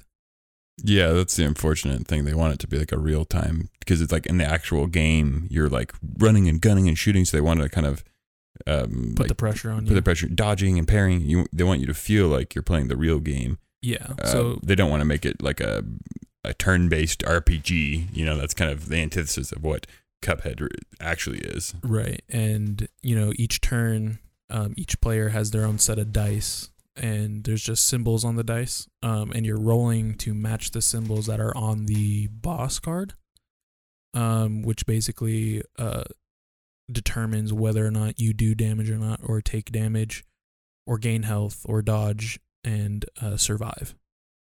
So you have 15 seconds to match 4 dice in each roll. So I think we got all the way up to like 25 seconds. We didn't break the 30-second a threshold yet, but I imagine there's some group of players that might want 30 seconds to match as many dice as again, because it ends up being pretty difficult. I mean, 15 seconds is like 4 dice throws. Yeah. And when you like are trying to like pick out, not just like get a good in general roll, you're trying you remove a dice that you want to match to the boss card. So then you have less dice to play with, and you can see where you're going with it. It ends up getting quite difficult when you need a single symbol left and you have a single dice in your hand. Yeah, it just becomes like stressful at that point. Like this is one of the games I have on my trade block, because I think I said I wanted to trade it, and then Steph was like, "No, I like that." I don't know. I'm not going to be pushing to play it. I think it looks beautiful. It's great looking, great theme. Like the boss decks are a great idea. There's so many different things that are like cool representation. It's just the actual gameplay, along with using the app to like be your timer. Oh right, I forgot it had an app that like had like nice little music for you. Yeah, it had like music from the game. I don't know. It's just corny. I mean, this happens with licensed stuff all the time. It just sucks that the production value is so good for it that you wouldn't think it's like bogged down by being a licensed board game, but unfortunately it is. Yeah. I think that's kind of where we're both at with it. I'll give it a 75. Yeah. I'm probably going to give it a 69. because I think it's almost a good game. It just has too many things holding it back. But I think it's fun. Like, I had a good time. I just wouldn't call it a good game. Yeah, it's very a hard pitch to like not just play it once, but to play it again. And the idea of the whole game is that you play through it over and over with the same party, trying to go through all the bosses of Cuphead. So, whole little, like you said, little bogged down, little chains on your back holding you from, running at the full sprint that a fast-paced dice game could be. Right.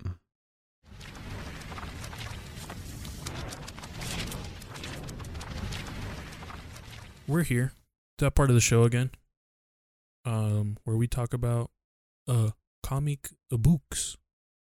And this comic book is actually, I said I wouldn't do this to you guys, but we're doing it again. It is a Kickstarter. It is one that I actually didn't receive. So I was like, what happened? So I reached out to them. Is this a Kickstarter nightmare? This is a Kickstarter's worst nightmare. Where, hold on, if you're listening to this, just skip forward 30 seconds. So I guess I just lost track of, they sent updates and stuff, but I didn't, I'm like, why haven't I, what's going on? Why haven't, and then I looked in the comments and they're like, oh, I received mine. And this was like 2 months ago, 2 months before, I even looked at it. I was like, oh, why haven't I received mine? And I tried looking for the survey, couldn't find it anywhere. And I just I was like, hey, I'm back here. Went MIA, and then there's nothing else you can do at this point because they're done making new ones. Yeah. Well, thankfully they had one in stock still. They're still selling it. They're Ledge Comics. They're still selling the comic. It's so you read the digital copy that they gave you for download? No. I think I could have, but they actually did send me a copy. So wonderful. Name of the comic is No Going Back. It reads almost more like a manga. It's black and white.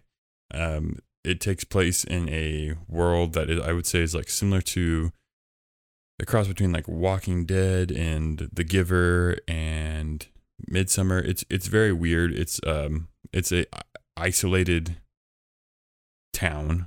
I would almost say it's like Promised Neverland as well. It's an isolated city where everything's like a utopia. And you have your cult-like leaders and who make the decisions for the town. And basically you don't leave the walls. Everything is farmed locally. Everything is within the walls of the city. Because everything on the outside is bad and evil people are out there who are ready to kill you. And the walls protect you. So it's about this girl who actually leaves. And I guess it's supposed to be kind of post-apocalyptic. She leaves and she lives on her own. And there's no going back because she knows that if she goes back, either they're going to kill her or kill her family. So it's a little bit of adventure. It's pretty quick. She meets other people outside the walls and interacts with them, people around her age, people not around her age, and what is the life like out there. She lives for a long time on her own. I love myself a good survival story. But it's fairly simple. It's just beautiful art. I backed it because it was something that I thought I would really enjoy. Because again, anything that takes the idea of The Giver, of a utopia where you are ignorant to the truth. Yeah, that's our basis because it was required reading in high school. Absolutely, I'm sure it's been done better and before that. But The Giver, The Giver is something I just draw back to so much in my life. I'm like, oh, this reminds me of The Giver. This reminds me of The Giver because I like that idea of a utopia of ignorance. Just because we don't live in that. It's the opposite of what we live in. Right now, we have all the information in the world. Anything we want to know, we can learn immediately. And it's not a utopia. And it's not a utopia. Terrible. Yeah. People think actual utopias are bad too, so whatever. But yes, we currently live in a dystopia. And so it's interesting to see what problems arise from a utopia and what, yeah, of course. Even in a fictional standpoint. So I really like that about this storyline. I love a good survival story. I love post-apocalyptic type stuff. So many different things hit for me here, and it's concise. It has brevity. I think it's maybe 120 pages of comics, which is not a ton. But I usually always try to make sure it's above 100 because I feel like less than 100 is too short of a comic book or a whole series. But it's contained. I give the comic an 85. I think it's great. Once again, it's no going back. At least do yourself a favor, check out the art of it. Just take a look at it. I think it's done by a Frenchman. He's really talented. But no going back. What are we going back to in your comic book world? It's interesting when we do this, have loosely similar titles for things. Mm-hmm. I'm not going backwards. I'm going to the horizon. Bring me there. Me to the horizon. So like I said, very similar themes, as in post-apocalyptic survival, adventure.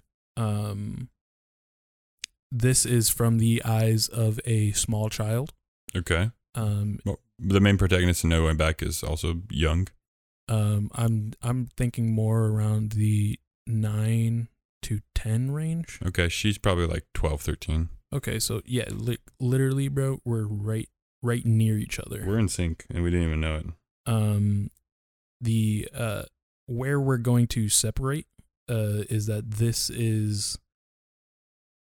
it's censored. I would call it censored. There's not a lot of blood, like red blood, but it's highly graphic at the same time. As far as like fields of bodies, war, explosions, people that are starving to death, babies possibly that are starving to death, off-screen deaths is how I would probably is the last kind of like saving grace you kind of get from it. What classically Jaws D. Ryan is just getting a TikTok of the art. Pretty basic B of me. But just to give you I found out that now I can just save panels from save panels of manga pages, and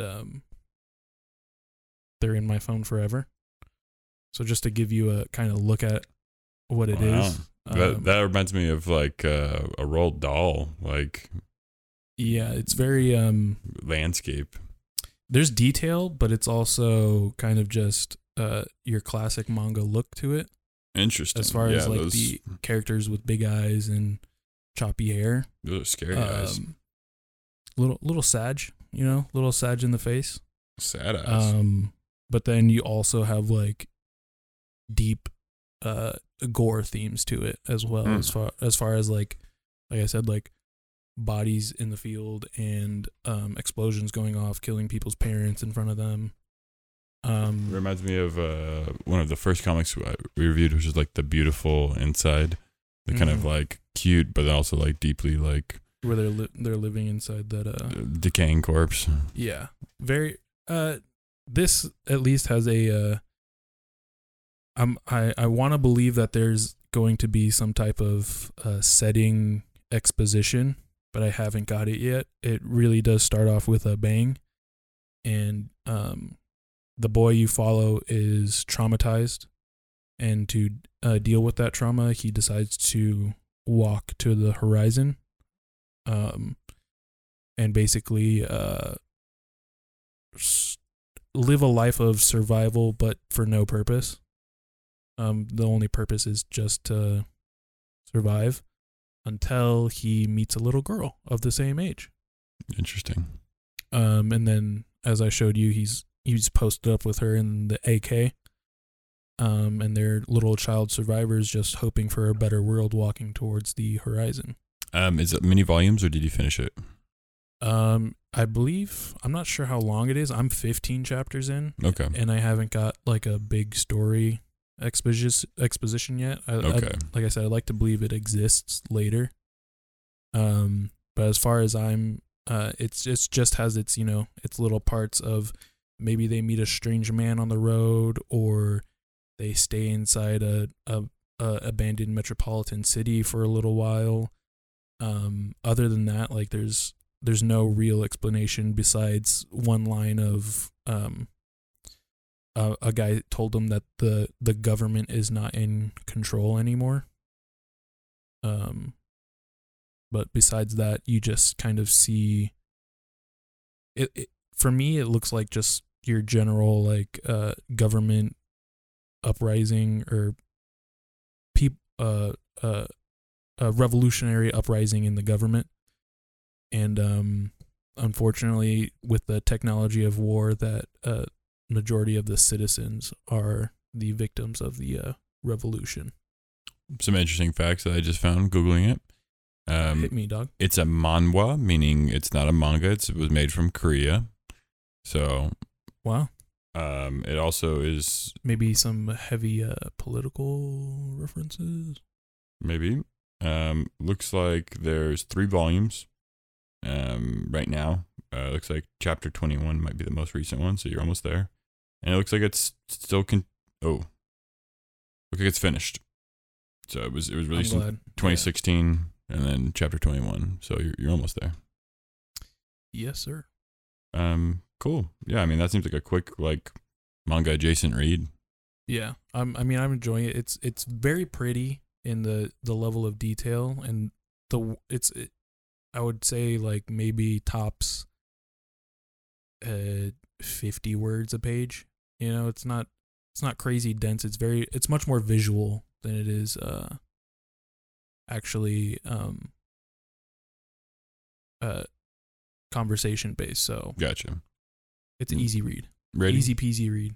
Get some nice visuals in your eyes, and probably get really sad. Ready? Locked my phone. I think I'm around at 84 with it. Okay. Well, however you feel right now, man. So I can tell you what you said, what it is right there, but however you feel right now, that's the important part. So what rating? 84. Okay. I feel an 84. Looking back at it and how much it's kind of like infecting my brain, we're at an 84. Good read. Beautiful. The Father-Son Podcasting Microphone. It just has to get you through 3 awkward years before you can both start drinking together. So I'll be quick in the podcast world. I'm going to bring to you the Triple KO podcast. The reason why it's called Triple KO is because there is 3 knockout hosts. But also it's a reference to video games. This podcast is about fighting video games. So if you liked my episode about Evo on the Level 0 podcast, or if you just like fighting video games at all, you'll totally like this. Each episode is a different topic, about hour and a half, I think some of their episodes are. But they'll talk about either like the worst fighting game characters. They'll talk about their like rollback netcode. They'll talk about hitboxes. They'll just do different main topics in the fighting landscape, which is really interesting. But the reason why the show I would even listen in the first place is because I like the hosts already. So let me hit you with this lineup. I'll hit you with probably the one you don't know. Do you know Matt McMuscles? Oh, I know the McMuscles family very well. close friends. Matt's great. He makes a lot of like fighting video game content, but he just makes a lot of stuff of like what happened to blank. And he's just kind of like a video game historian. So he's like the casual gamer. And then the other 2 are a little bit more serious. The middle one is Maximilian Dude. He sits in the middle between you two. I would say he's in the middle as far as like intensity goes. Gotcha. And are you familiar with Maximilian Dude? That's actually a name I probably have heard. Blonde, long hair, glasses. He's like the fighting video game YouTuber. Like if there is a fighting video game YouTuber, it's him. Then I'm sure I've just like Googled a fighting game to like Yep. find something about that fighting game. And he's played it. And then he's played it, reviewed it, and or I'm looking for a character. I feel like I've heard that. I like him because at first I judged him to be like a total nerd weeb, but he actually is very well spoken. He's really cool, really honest about YouTube and about the like fighting game landscape. And also he was super sweaty at one point and now he's not. So he's able to look back and be like, oh, I don't try to play that professionally anymore. And then obviously the legend, Justin Wong. Oh, yeah. From Evo Moment 37? Evo Moment 37? That's the moment where him and Daigo go back and forth. I think that's the number of the moment. Mm. The parries, you would know it if you you listen to that Level 0 episode. You would know because that's an important moment to Evo. Yeah. It's also a name that's like, oh, I'm sure that's rattled around my brain, but I can't pin it down anywhere. But yes, Justin Wong has been very good for a very long time, competitive fighting video games. He's just a mad lad. So the three of them, they just talk about different stuff. They all have different levels of, where they're at right now. But it's funny to talk about some of their history when they talk about like who are annoying video game characters, like fighting video game characters to them. Or it's fun when they talk about like, oh, this is what I think about DNF Duel, and like, what is it going to be a long-standing game or not? So it's a new show. They just started this year, and so far I think it's very, very good. I'm really engrossed with it, and I'm not even kidding you. The best part about the whole show is their cover art. It is really, really good. Like, really good. Give it to me. I really like it a lot. I think that the font of it, like the fact that it has like a Joy-Con, not Joy-Con, but it has like a joystick mixed into the triple KO. Yeah. I like the color scheme. The 3 arrows, give you a little representation of each host. It looks like a video game cover, just like if I were to get like a like if it was just the art, like the N64 artwork or something like that. Like that's for sure what it would be on. Yeah, they also record video as well. So if you're not the kind of person who wants to listen to, you need some video podcasting in your life. It also can be abbreviated as TKO because it's triple KO and not technical knockout. But here's a little bit better of it. But just to see yeah, the fine detail, it's very, very clean. And like whoever made their very arcade. The background of it. Yes, it's like a CRT TV. Yeah, analog, like scrolling. And it says press start at the bottom, which is always nice for when you're trying to get that vibe across. So yes, I would say absolutely. Triple knockout is this is something that showed when I typed in triple knockout. There's be warned, if you Google triple knockout images, safe search off, you will get some interesting things. Mm-hmm. That being said, the show is solid, and I like fighting video games. I like that it's hyper specific to just like, this isn't just a video game podcast. This is a fighting video game podcast. So it's a very small niche. Like probably most of you listening right now will not actually listen to this podcast, but for those of you who do like fighting video games, who wants to learn more about it, they do a little bit of history. They do some opinion pieces, and they're just very well spoken, all three of them. Hey, buddy, I've said this once, and I've said this before. This is the best season of the Dissect podcast. Okay. Season 10, Bo Burnham's Inside Out. definitely not Inside Out. That's a Pixar movie, but Bo Burnham's Inside, yes, I'm following you. We all know and love that I know and love the Dissect podcast.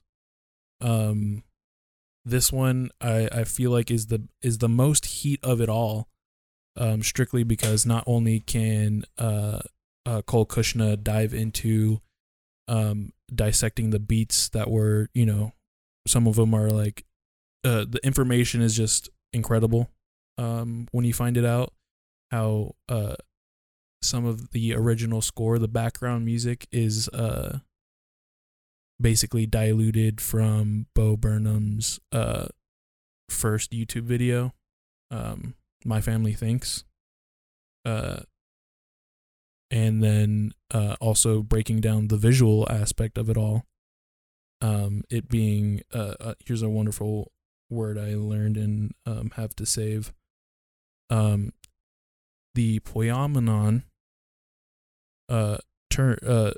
Poimanon film genre. Yeah, that sounds like a Korean word almost. Yeah, it's a very deep literary word. Basic meaning is a work or creation about creating work, basically. Is that making any sense? A creation of the creation. Okay, so like it's like you're making something that it's almost like ironic. It's like you're showing the work that you're doing on the work that you're watching. Exactly. So the two biggest, you can't even like Google like Poimanon examples. Like it's not even a Googleable term. Mm-hmm. The only other one that I found that is Googleable is Little Woman. I've never seen Little Woman. I don't know what Little Woman's about. You mean the Greta Gerwig film with Yeah. Saoirse Ronan? Yeah. So Okay, I so- guess that technically is a poiamanon because she's writing a book in the movie. Yeah, so Saoirse Ronan is a writer, and so I think she's writing the book Little Woman. So it's as a you're- movie about her writing the book. and You you're see what I'm saying? Yeah, you're watching in that movie specifically. You're watching her write the book, and so like maybe some things get exaggerated because it's her writing the book Exactly. that she's been the part of. So the breakdown in Dissect is that Bo Burnham you're seeing a comedy special about him making the comedy special. Stranger Than Fiction, And then Will Ferrell. here's where I want to connect it. The only other poiamanon in film that I know of is Rango. Okay, I haven't seen Rango. It is the lizard Rango stranded in the desert, but he is making the narrative that he is a sheriff. Yep.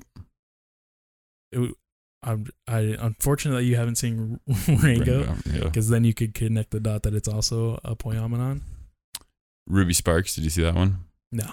So he's I don't know if this counts, but basically he's a writer as well, and so he wrote up this character named Ruby Sparks, and she came to life, and then whatever he writes about her is true. So that he writes that she can speak French, and then now in the movie she speaks French. Maybe I'm misinterpreting a little bit, but I think that's there.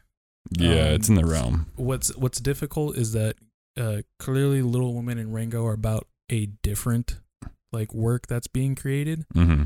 whereas Inside is the work that is being created in the film. Sure. So you're creating it as it's filming, like Right. it makes it insanely difficult, and confusing. Yeah, a little paradoxical almost. Exactly.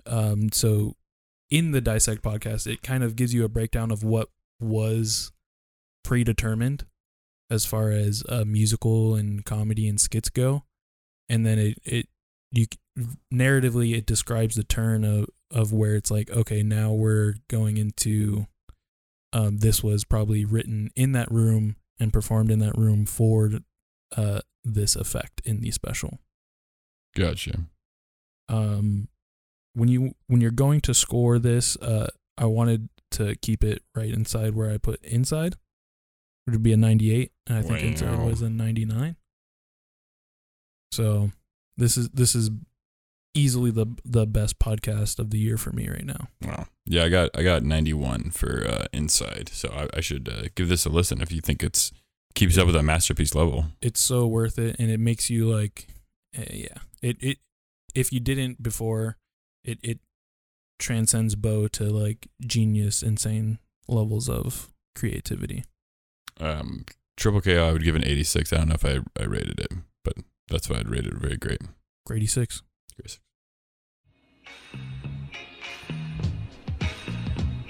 Now this is a story all about how my life got flipped, turned upside down, and I'd like to take a minute, just sit right there. I'll tell you how I became the prince of a town called Bel Air.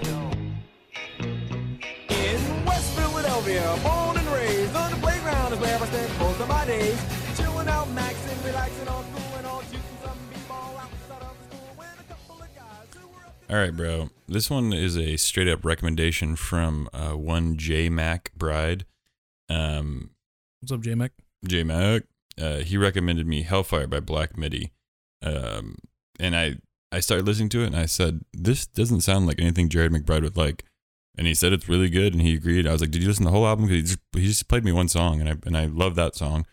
And he was said, like, yeah. no, it's just the one song, but you can listen to the whole album. He liked the whole album. The whole album, and I was real surprised because it's not like his style. Did he throw a rating down? I don't think so, but I imagine he probably thinks it's a 90 because he was real enthusiastic about it. He knew I'd like it, and he was right. He's when he, for the most part, when he knows I like something, he's usually right about it. But, Nice. But that being said, I mean, I really really like this album. I'm giving it 86. I think it's a great album. I don't think everything hits front to top, but I'll let you guys give it a listen. It's like I said, it's weird music. It's strong music. It's eclectic music. It's all over the place. But it's just great instrumentals, great vocals. Let's listen to it, and then we'll try to dissect maybe some of the genre inspirations.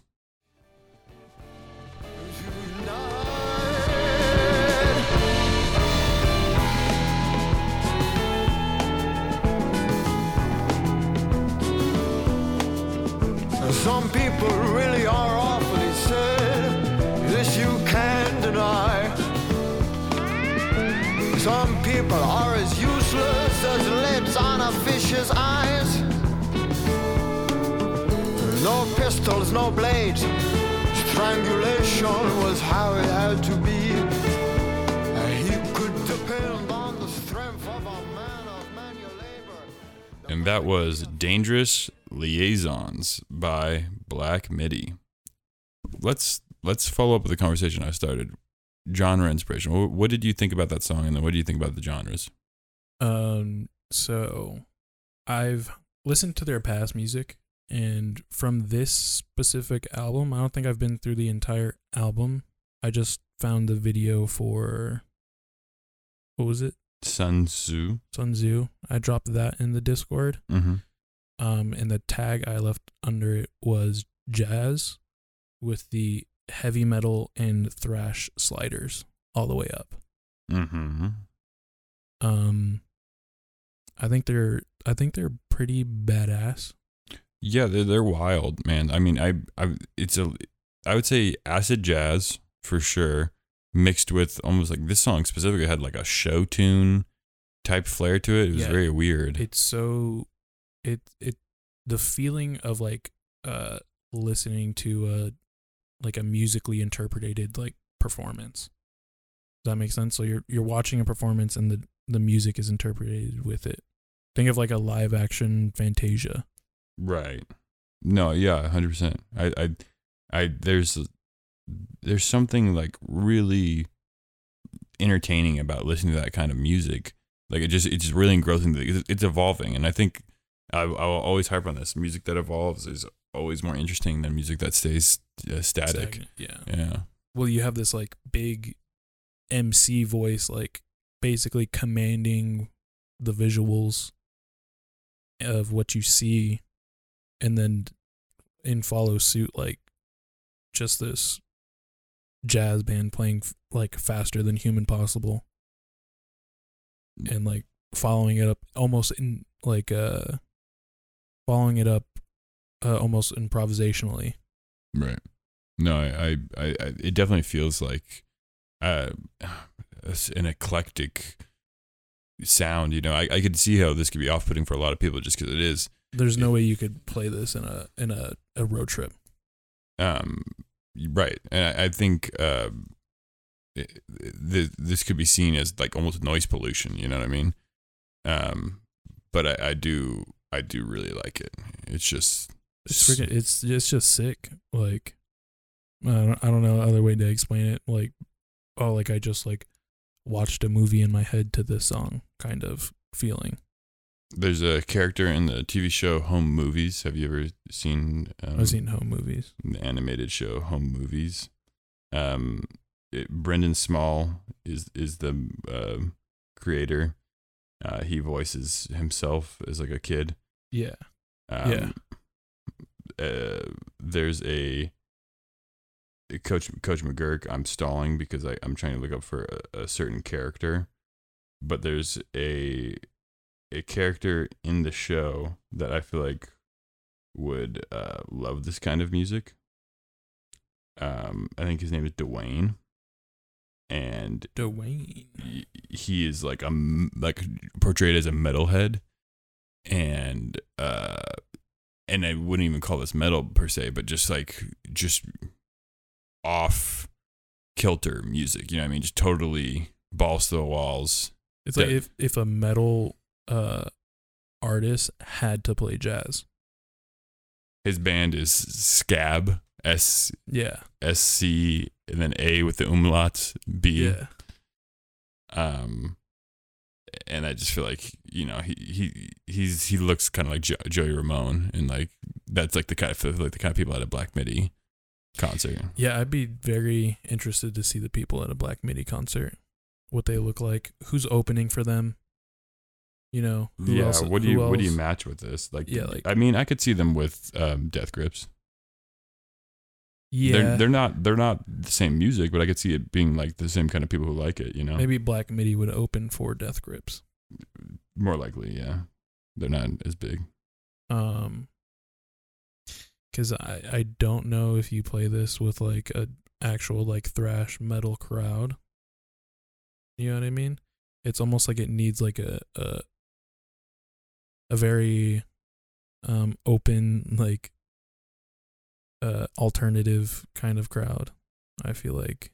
Yeah, I mean, London based. Like, I just feel like they're They're playing secret shows. You know what I mean? Secret Yeah. underground shows easily. Yeah, for sure. And you Yeah. show up and like there's a DJ for the first 30 minutes and then these people come on and you're still dancing. You don't know why. Yeah, I would like to see them live. It'd be very interesting. Very interesting. I'm gonna give. I think I said at the top of the segment 86. I'm sticking with that. This is one of my top 5 albums of the year. Great new release. Thank you, Jared, for enlightening my eyes to it. What do you got for us, P. Rye? I got a late entry. If it wasn't this, it was gonna be something that's mediocre. So Mediocre. mediocre, Wazowski. Mediocre. I got What's Wrong by Elliot Fulham. Fulham. Fulham. Has he ever been featured on the show before? No, absolutely not. This is a debut album. Debut. Incredible. Debut. And it came out this year? This year of the 2nd of this month. Wow. Like I say, a real last minute entry. Last minute. In the 11th inning. In the 11th inning, yes. Elliot Fulham is a New Jersey artist who conjures the magic of what loneliness meets hope with his ghostly vocal melodies and gentle guitar tracks. Bring you a tranquil feeling to the listener. So he's inspired. You know who Duster is? You a big Duster fan? I can't say I'm known as a duster. This story of Elliot Fulham is probably what interested me most. He's done like the classic Hold the iPhone interview. Mm-hmm. He's done that with members of Slipknot and the lead singer of Metallica, and a few other people on his YouTube channel. I think what's it called? The Little Punks. Okay. The twist is he's been doing it since he was 9 years old. And his sort of promise to his fans was that he would release an album by his 18th birthday, which would be this August. And this is Elliot Fulham. This is Elliot Fulham's What's Wrong. And what song are you going to be sharing with us? We'll give you the opening track, Delonia. I see myself looking at the walls, quiet as I fall. Can you feel the breeze? Woken up from my sleep, my sleep.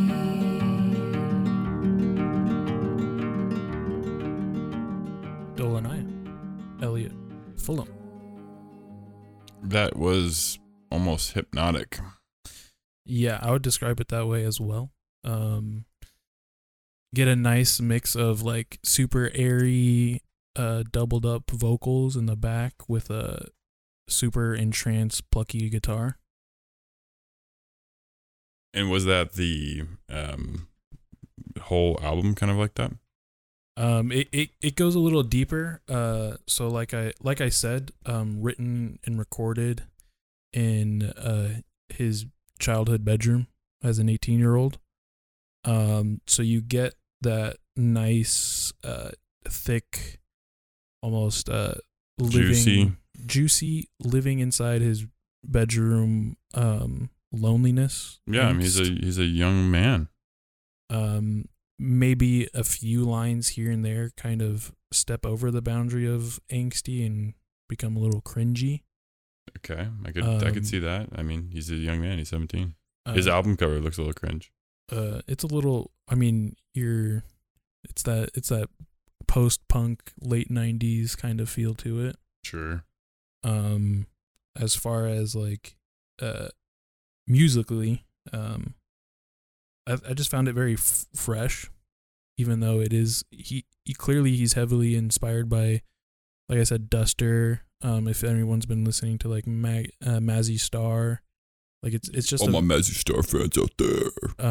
yeah, it definitely has a sound that's from someone else, but it's kind of just nice and refreshing. And His voice is a little Smithy.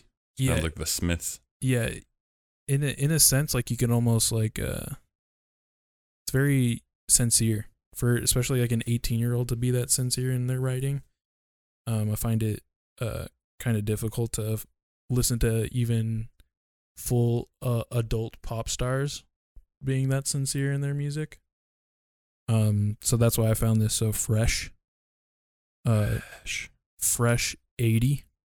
Okay, the Grady. It passes the good threshold that it's a great album. Clearly he's a young instrumentalist and vocalist, so there's definitely, you get a sense of lacking experience, but looking beyond that, this is incredible for an 18-year-old to be able to put out this quality of music. So maybe a pro, maybe a con. Definitely more interested to see what else comes from the little fella, the little tyke. The little guy. He's kind of like if you looked at any of his YouTube videos, he's just like a kind of little weird nerdy looking kid. A little manlet. Little manlet. It probably doesn't have a lot of people walking up to him saying, "Hi, how are you?" It's probably the main inspiration of this music. But if I saw him in public, I'd be like, "Dude, this is sick. High five. Let me give you a hug." Every young man adult has been there, and it doesn't end. I don't know. And then he'll say, "Back off. I'm 17 years old. Sagittary." 18. I think We can agree on a consensual hug. I think he said before. He raised it before he turned 18, right? Yeah. At 18 on his 18th birthday. Oh, okay. So barely legal. Gross.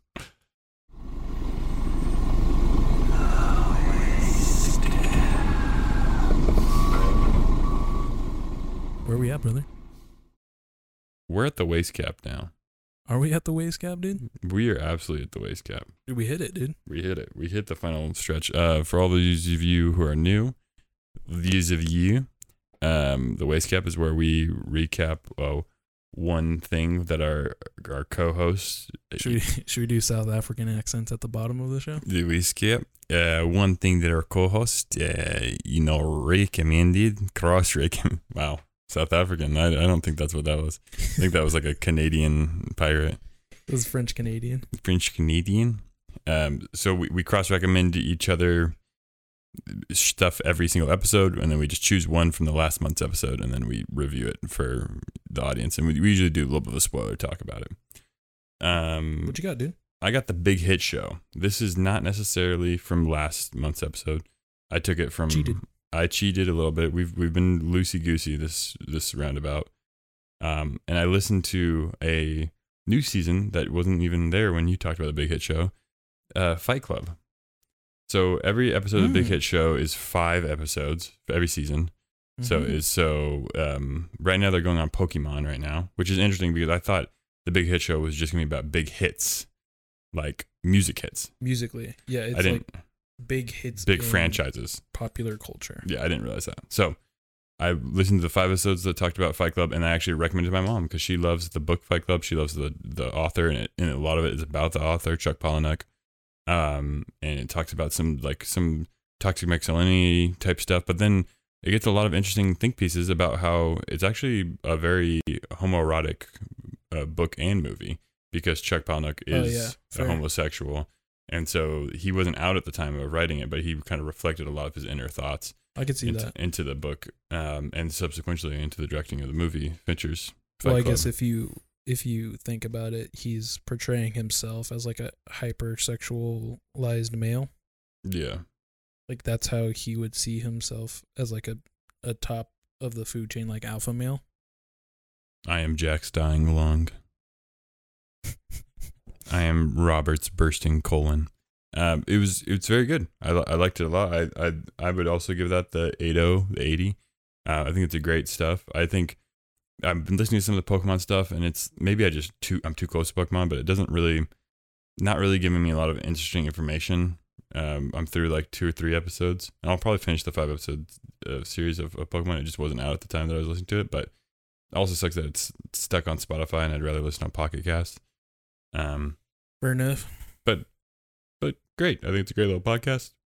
And if there's another season of something that's like really like engrossing me, I want to learn more about, then I think that's what I'll pick it up for. I think that's where I'm at with it too. It's like not exactly a podcast. I'd go through the whole library of, but definitely if like something pops up, it's like, oh, I really like that thing. Let me learn more about it and be more in love with that thing. Speaking of being in love with something, you watched a show that we did talk about on last month's episode, Severance, which was the Bob Buell recommendation. Bob Buell. What did you think of Severance? Cut me up, baby. I'm ready. To get severed? Absolutely, dude.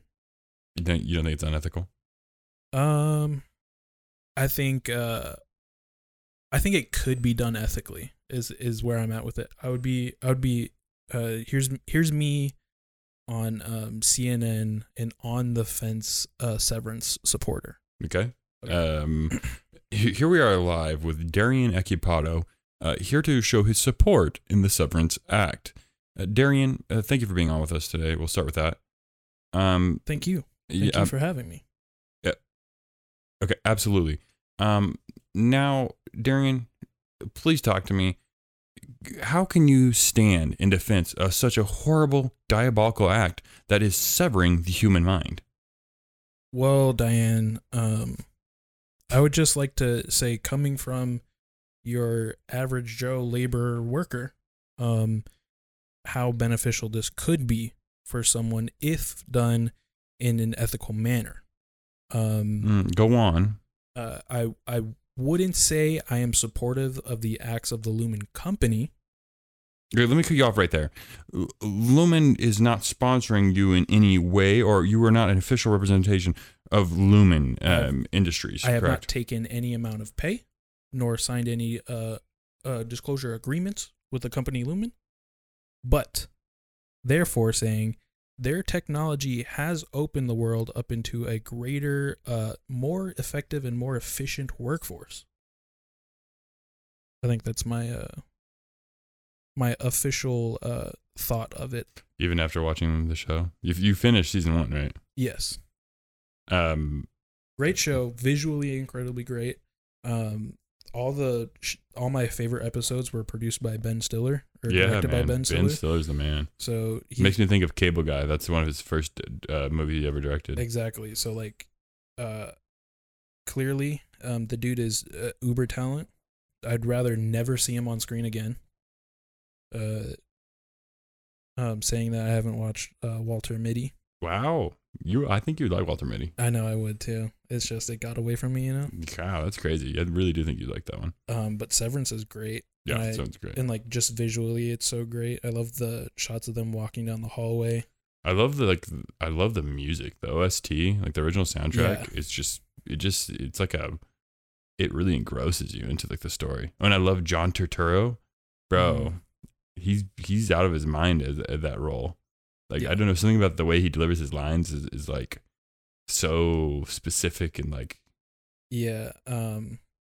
Love favorite characters. Mr. Melichek. He's got to be. I told you, bro. I told you. He carries that show. Yeah, absolutely. He's insane. He plays so many different hats. Yeah. So good. Like, even being like under the boss. Right. But still like being a boss, and you see how like controlling he is to the Severance workers, and then dude, I love a melon party. I love a dance party. Yeah, the melon party's great. I'm really considering a Mr. Melichek dance party with a small blood stain as a Halloween costume, Oh, even though no one would get it, and I Yeah. would also not be in blackface. wisely so. Wisely, but I mean, like the outfit itself. Yeah, I it's think, like the turtleneck. and I have a mustache. Yeah. is the closest Yes. like I'm at with it. Maybe Yeah, I'll put the hair up. I feel like if I was that character, I would wear my hair up, sure. but still have the long hair.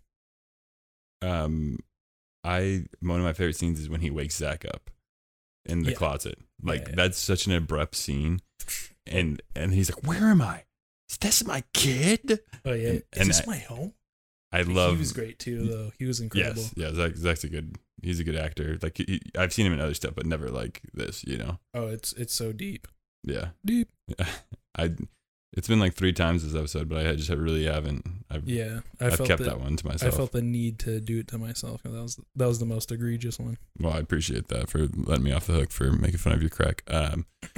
But I love that scene specifically because that's like one of the first real scenes of panic we see in Milichek. Like there's more panic that comes Oh later, yeah, but you really see the panic on his face. He does so many different emotions so well, and the best of it all is, aren't we having a good time? oh yeah. Aren't we? Um, and it's like that line is really hard to do sincerely, where it's like you're trying to convince people of something you're not convinced yourself. Yes. That Yes. is like such a like emotion that's so difficult to portray, and so many people screw it up, but he kills it in that show. I'm gonna do this awfully because I don't know their names, but Christopher Walken's character, his retirement party, and when Irving comes in and Yeah. crashes it, and he's like, "We're gonna behave now, aren't we, Irving?" I was like, "That's heat, bro. Yeah, There's some fire behind those eyes, even though he's clearly smiling at you." I could go on forever. My wife really likes this show. My wife. That I'm gonna drop the 88 on it, not because it's your favorite show, but because it's her favorite show of the year. Why isn't it masterpiece for you? Wait, let's talk about things that maybe hold it back for you personally. I needed a longer season. I needed more characters. You felt like it was held back by the limited amount. Yeah. And I also I just kind of needed to be more convinced that I wanted the main character's Audi to be more of an asshole, I kind of guess. Oh, Adam Scott's character. Yeah. I think I just needed more of everyone's Audi, to be honest. I mean, I like how... Yeah, we really didn't see Irving's Audi right until the finale. Yeah, and I kind of feel like he might be my favorite Audi. Yeah, he seemed like quite the soul. Yeah. Wanted to see his Audi more. But I think the reason why they held off showing her Audi was for like the for reveal. a good reason. For a good Yeah. reveal. Yeah, Yeah, they which is a could've- good reveal. Yeah, and they could have kept... I mean, they still could have kept the reveal secret. Zach's, once again, like you're kind of pre-exposed to it in a small percentage. But yeah, I think they, like overall, like the Innie is perfect. That is a 99 perfect. Yeah. Everything on the Severed Floor is perfect. Outside of it, it kind of, I mean, you're kind of like their Gone Girl, mysterious detective Right. sleuthing is just okay for me. I get that. I get that especially because like PD, like the stuff that goes on with him. Yeah, and like, yeah, I won't spoil anything, but it kind of like ends the way you think it would, and he ends Well, up. this is spoilers. We've already gone quite a bit. This in is spoilers. the second time. So yeah, the way how and like the way PD, I think PD could have been a bigger character. Yeah, Especially like him, like it would be nice to see him interacting with Mark's Innie. Like that's what I really wanted, is like Mark's Innie to find PD on the outside and kind of save him. You know what I mean? Save PD from is what I really wanted. how great was Rickon? Rickon. He's the brother-in-law who had wrote the book. Oh, His character is so like obnoxious and awful, but just like reading And his how- book, yeah, and how it interacts with the Innies is hilarious. I was busting up. Yeah, I loved the the faded scrolling of his book across the backdrop while someone's reading it. Like, it's so funny. Like just unprofound things, like stupid ass things that just mean the world to them. I want to remember a line so bad right now, but I can't.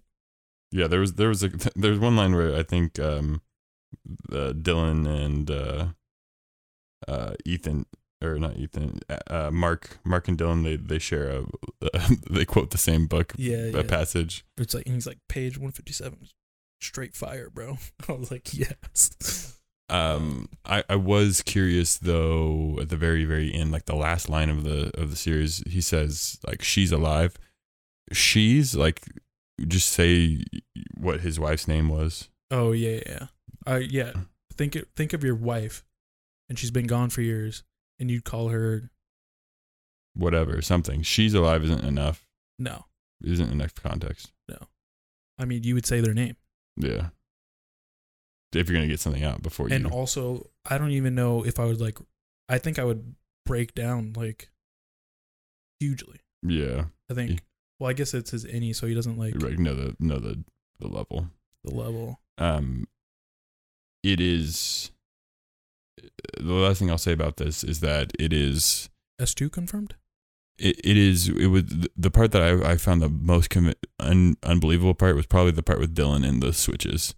I felt like that was a little ham-fisted, like the fact that he had to stretch and like have two things. And then I also felt like the break room wasn't like, I don't know. Break room doesn't scare me. Yeah, but maybe that's just because we haven't been there, you know what I mean? Like on the outside looking at it, it's not as bad as like every waking moment of your life you were there. So, yeah. So where like Zach is coming from, like not knowing his children's names. Yeah. That's unethical. Irving unable to like feel anything, and he's like trying to pursue this pseudo relationship with Bert. Yeah. I was mad I didn't get John Turturro and Christopher Walken kissing. I wanted that so bad. Like two like legends kissing. I wanted that so bad. Yeah. I mean, hopefully we can only cross our fingers. Right? It's not gonna happen. That I would consider unethical, and then also the female trying to kill herself. I would consider that unethical. Yeah, there's a lot. The break room? Is that really that bad compared to the other stuff? The break room? It's just like say something a bunch of times. I mean, it's just mental fatigue. It's like breaking you down. Yeah. And that's why they call it the break room, because they're breaking you down. Yeah, it's mental torture, but it's like that being threatened as someone threatening me with the break room. You know what I mean? I'd be like, I mean, whatever. I'm gonna go in there and lose my mind anyway. I'm losing my mind out here. What do you think going in there is gonna do? It's not gonna teach me anything. It's not gonna stop me from misbehaving. I think that's my real gripe with the break room. I wish they were breaking bones in there or something like that. You know what I mean? No physical harm. Because then you know it when you get home. What's my son's name? It's like, why? Classic. What happened? Oh, you got your finger stuck in a paper jam. That's why it's broken. Yeah. Great show. Thank you for listening to that spoiler chat of Severance, and thank you for listening to this episode. I'd like to apologize to my co-host D-Ryan and to the audience. I think my ADHD was acting up today, and I just don't feel like I gave the best recording. I was very distracted, but we made it. We're here. We talked about Severance. That's all that mattered today. Yeah, we pushed through. We had an engaged conversation about that, and hopefully for all the Severance fans out there that you enjoyed that one. And if you didn't watch it, then yeah, we basically told you everything that happens. Go ahead and watch it now. See if there's anything. See if there's anything that surprises you. Yeah. Any meat left on the bones. All right, guys, have a good rest of your day, afternoon, evening, and like we always say at the end of every episode, we say stop, or we say hit the record button again. We say stop, and then we say bye. Bye.